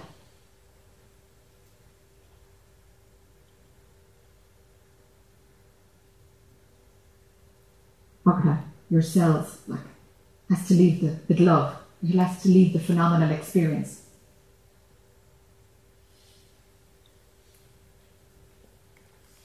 All right. I'm going to sit with that. Yeah. Right. Because there is a validation that the absence of love can be my experience, right? Because when the fear and the tiger is running, there's an absence of love. It's like, there's an absence of love. There's a whole other show in town. No? Right. Okay. So the fact that the absence of love can play as real in your experience, we need that template, that piece of software to be released. So, you see, we need that to be released. For it to be released, yes, you can go into story and you can heal it, very valid way. You can also see how the experience is being created from pure potentiality, and it's actually just, the Wizard of Oz, you're pulling back the curtain to see how is this thing set up anyway, because I'm plugging into the evidence of it, but I'm not seeing the mechanism of how it's created. But when you pull back the curtain and you see how it's created, it's like, you just can't believe it anymore. You just can't. Like, wow, it's really convincing, but I it's demystified. I'm not buying it anymore. I just can't pretend. You see? To buy it, right? Yeah. So they're just two different ways of removing what is showing up as evidence for the absence of love is real. But right now, the absence of love is a real phenomenal experience, is your experience. Mm-hmm. That's why I'm saying that what is not of love has to leave your system. That state that is showing up as the absence of love, that's the problem. Okay. And so when you go back, it's funny that you said there's no love as I go back. There's just no, it just is. It's like, that's true. In theory, that's true. Mm-hmm. But the way you're looking at it,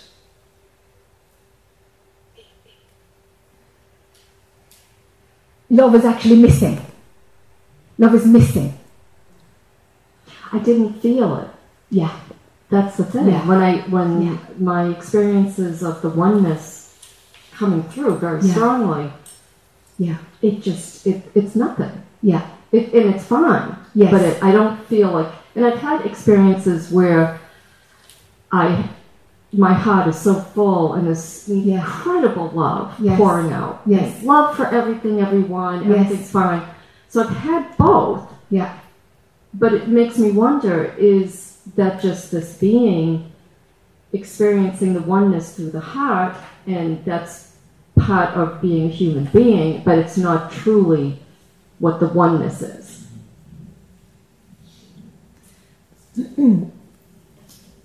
Experiencing the oneness in that way, there is always a coating around it of love. And you can tune into it or not. But there's a knowing that part of its ingredient is love. Mm-hmm. And from what I feel as you describe the experience of where there's no love there, it's like, there really is no love there for her. Mm-hmm. But there needs to be a love there that you can dial into or not dial into. Or it gets dialed into because, it's the experience as it shows up. But it's like that part, that ingredient that is love, is actually shut off there. Mm-hmm. And that's what tells me it's because the phenomenon experience is still being believed. The absence of love is being believed. It hasn't been seen through yet. And so when you're in that zone of where there is a little bit of, subconscious attention available for fear and the tiger manifestation, that when you pull back from there, no, of course not, because there can't be oneness integrated in love integrated into the oneness story if we're holding out that the extreme of that trajectory of experience is fear, absence of love, and the dark can come after the light, and perhaps we. Mm-hmm. Do you see? Yeah, I do. So you're saying the oneness, part of its makeup is what we call love. Yes. But we may not necessarily always experience it that way. That's right. That's right. But it actually is, because there's a part of me that wants to truly believe that. I bet. And yet I say, well, why do you want to believe that? That's still part of your story. Yeah. You have to see it though. You know how yourself how this works. You have to see that it is true. Yeah. Just believing it is bypassing. Right. Swapping out one belief system for another. You have to see that it is so. But so no wonder you feel that the oneness doesn't have your back, because it's not the full experience of oneness. It's not the full experience. There's no back to have. Excuse me? There'd be no back to have in the oneness. Yeah. Right. Yeah. Okay. So something's keeping alive the separation. So there's you and the oneness. How do I bridge that? How do I bring... Because I truly have this belief now that there is... It just is, and we're kind of making up the part of love. Because it's part of our physical being. And because it can make you safe. And then the mind's like, but you want the truth. And that's just a story. Being safe. Yes. You're saying yes, but you still have your chips on the one that says, the darkness might still get me. Yes. You still have your chips there, and it's like, okay, you're in a story. You are making that up, and you've created evidence to prove that it is so. It's a big story. Yeah. It is a big story. but you believe that you will be safe by maintaining belief in that story. The story is creating the experience that you're not safe.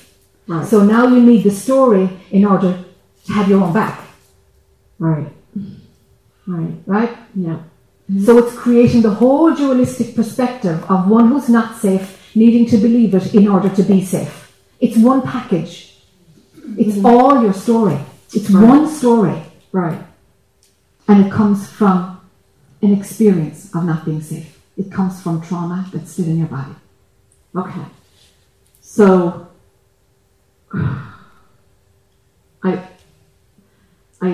to release that trauma, it kind of has its own life to show itself to me. I can't always go searching for it.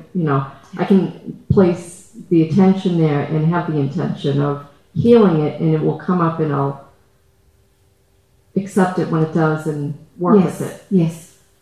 In the meantime, okay, I'm going to work from that perspective of the creation of everything. Yes. Okay.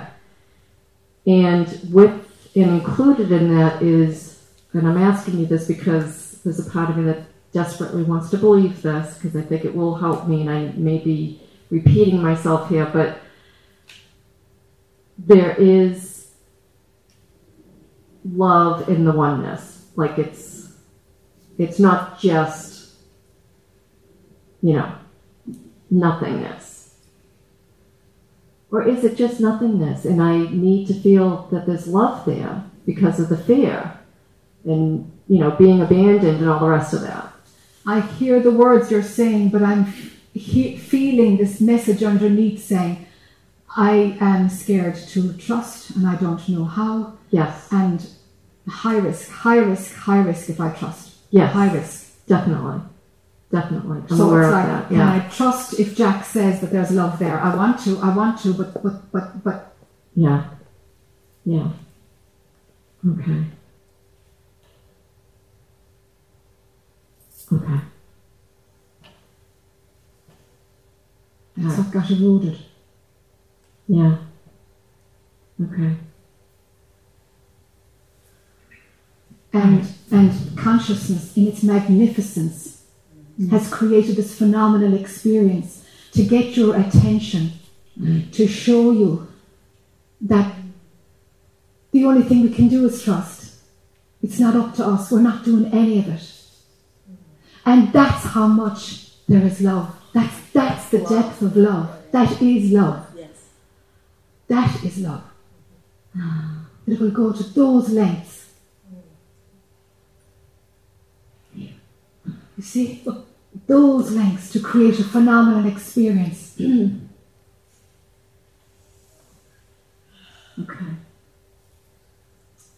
I'm very close. Yeah, you're very close, yeah. I'm very close. Yeah. Okay. Yeah. I am definitely closer. Yeah. Closer, yeah. All right, thank you. That's good. Dig into trust a little bit. Okay. Yeah. All right. That's what's blocking you from seeing the concept-making mechanism that's rolling out as there's validity in the potency of the dark. That's where that's originated. Just one more little question. Of course. At some of these times when I feel the oneness kind of taking over completely, sometimes I get that little a little voice, like what I call a voiceover. Who is that? Like one time when I felt like I was going to be consumed by the oneness, I was having this, but a lot of fear came up, so I didn't completely give myself to it. The words came to me, there is only one. Who is that? That's your mind interpreting the frequency that's generated in that zone. So, I was saying earlier, it's like an aroma, it's like, it's like energy. I need to find a decent word. Some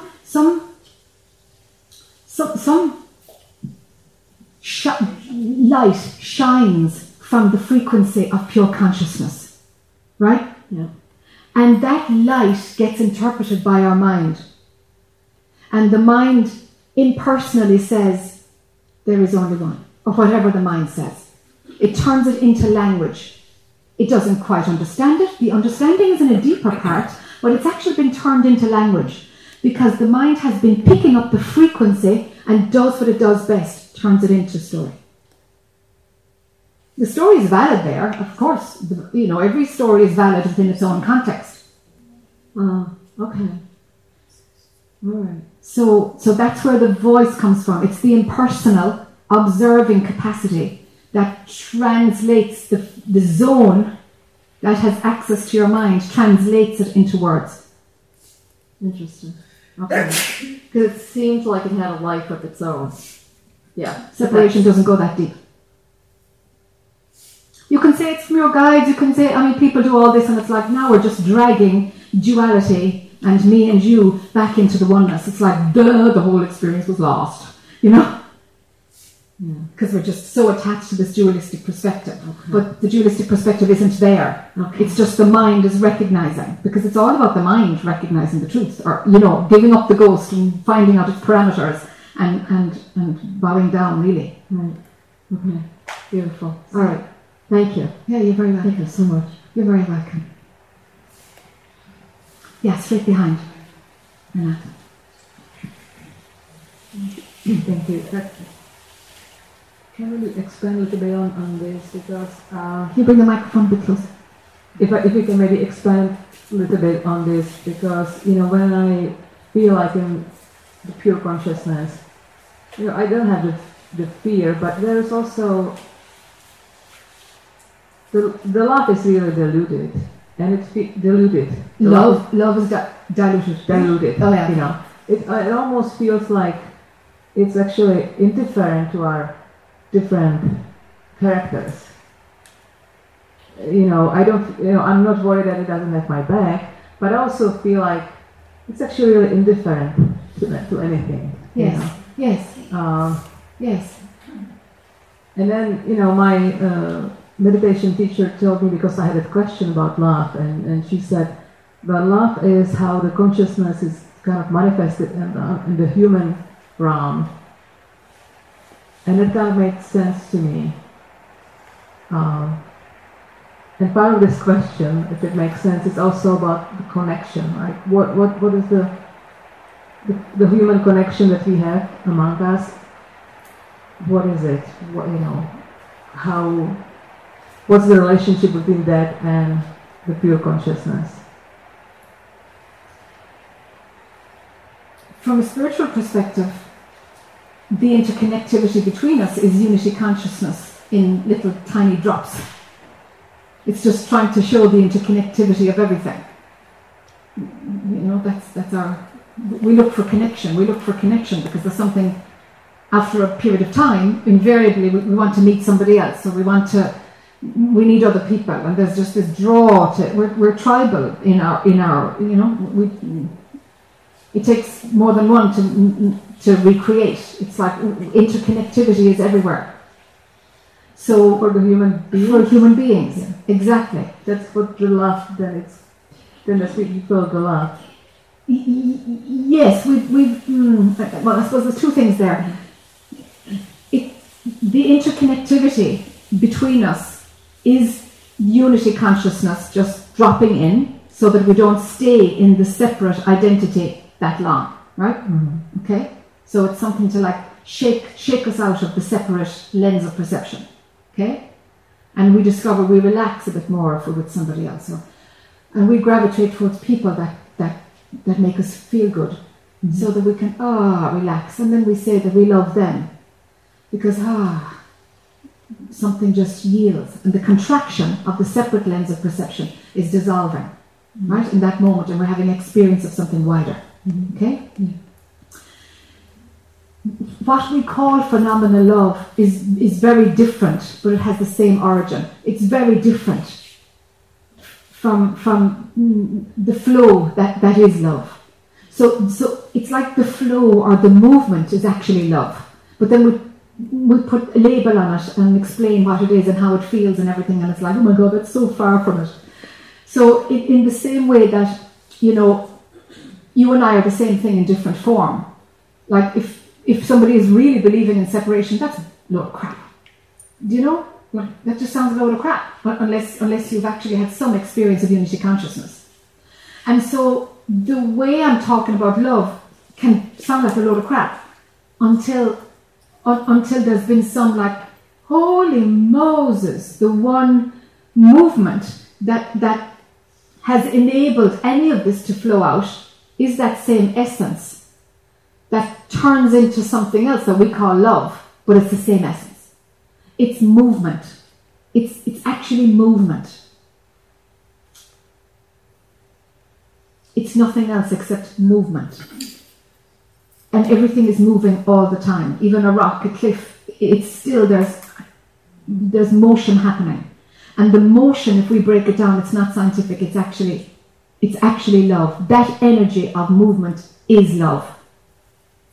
That's what it is. And if we follow that thread, it ends up as phenomenal love, but we have the layers of the non-jewel and the jewel and me and you and love and not love and hate, and it's gotten so mixed in with the story there, it doesn't feel like the same.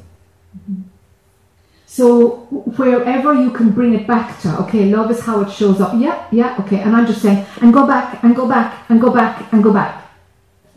And find out where love goes. Where there's no movement at all, okay, you've gone deeper than love. That's deeper than love. It can't go there. It can't go there because it's movement. It's the expansion movement. Yes. Yeah. Okay.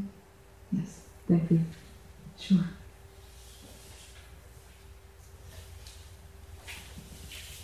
So I'm a bit of a beginner, so excuse the rudimentary question, but so all that, like, I just get this, like, I know, I feel like I'm with you 100%. I sense it. When I first started down my spiritual path,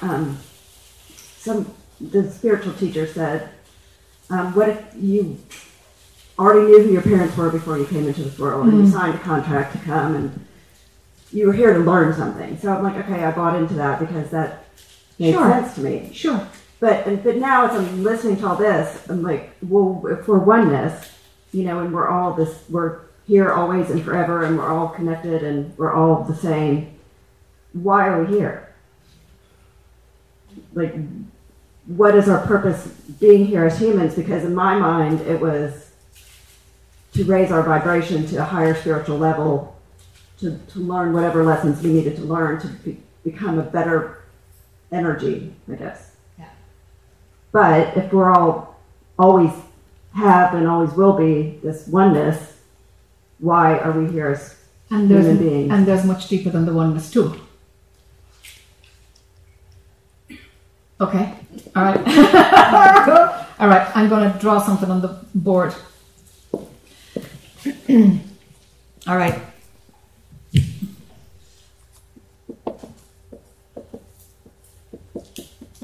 Separation, duality, whatever, lots of difference. Duality. Okay, that's a viewing point. It's a lens. It's your darker pen. Black. There is. Pardon? All right. So the me and the you and the dark and the light and, I have and I don't have, and it's all in separation, no? Because everything is disconnected. Whoa. And this is a unified. Thank you.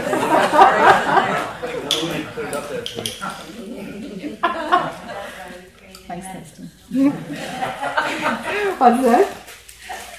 I said that's why we created men. Okay. Okay, so it's one lens of perception.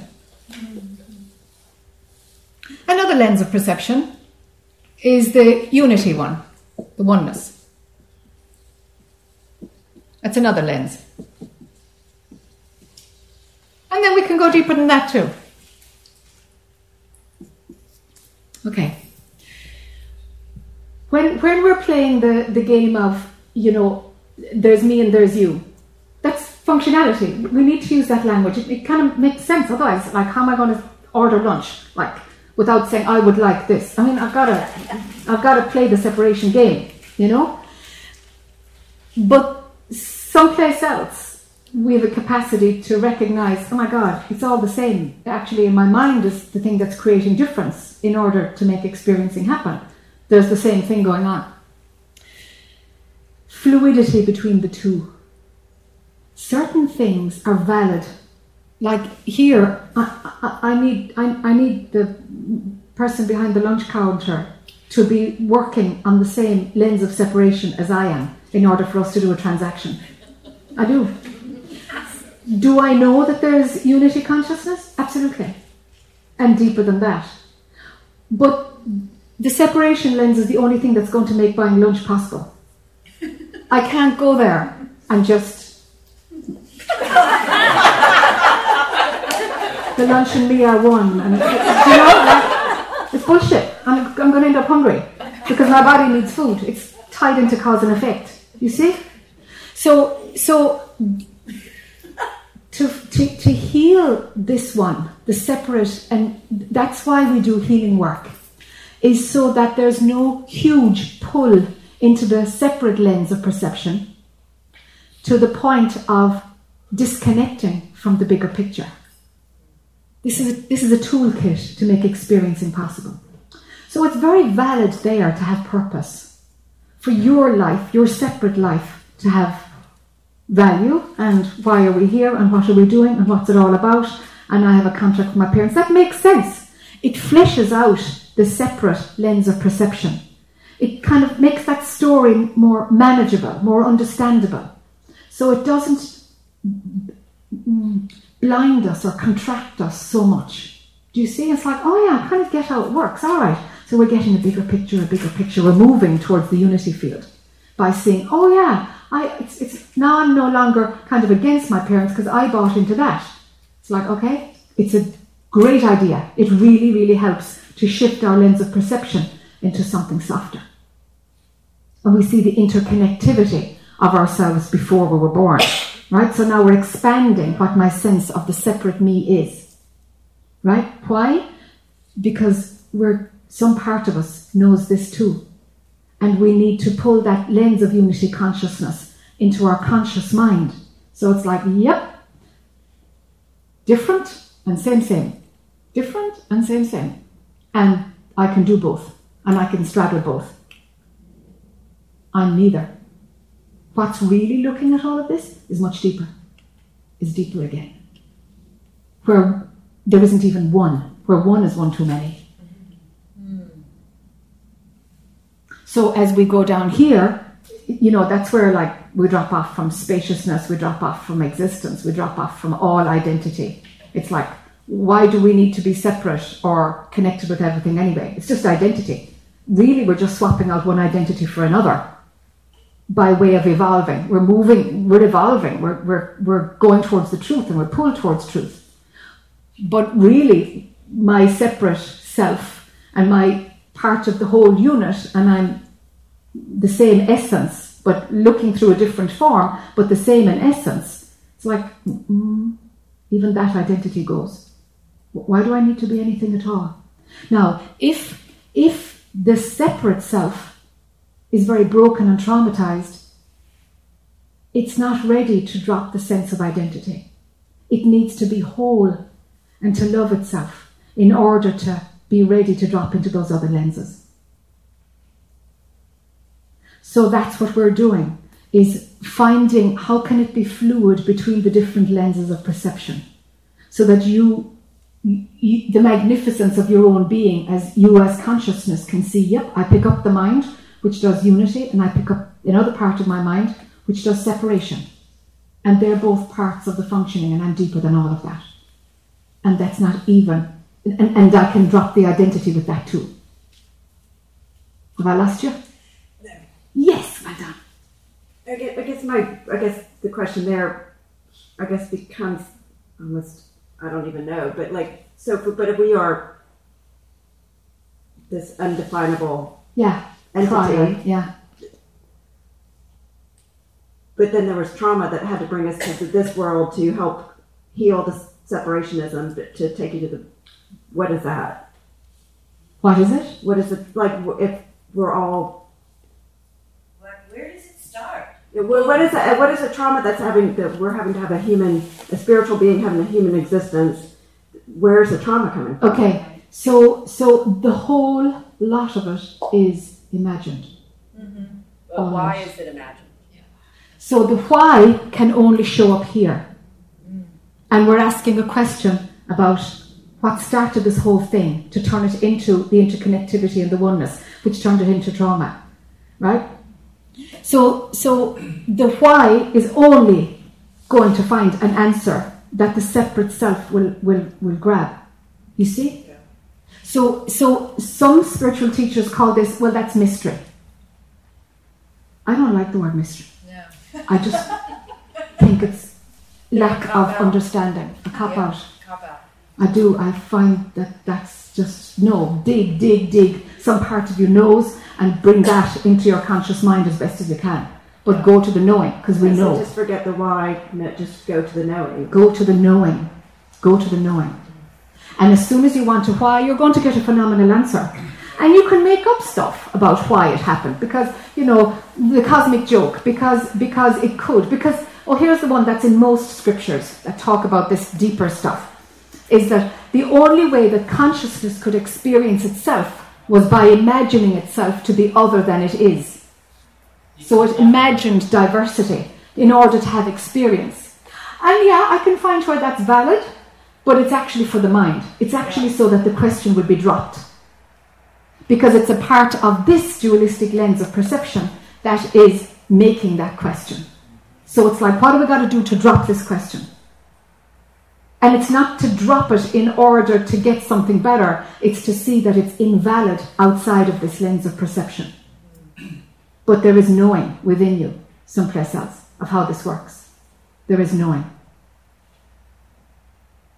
Yay! It feels like it's a movement of love. It's all a movement of love. It is a movement of love, yeah. Yeah, it's all about that. It's all that. It's not a why. The movement itself is love. Yes. You see, because the love has no reason. It's none of love story. It's none of that. It's once it starts moving, the movement is love. Yeah.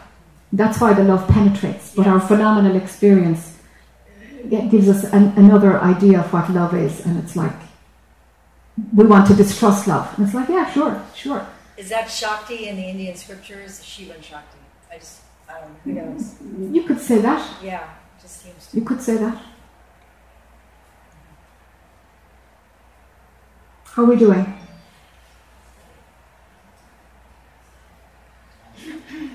Is it lunchtime? Yeah? Yeah, after one. All right. Okay then. Let's do lunch. Thank you, folks.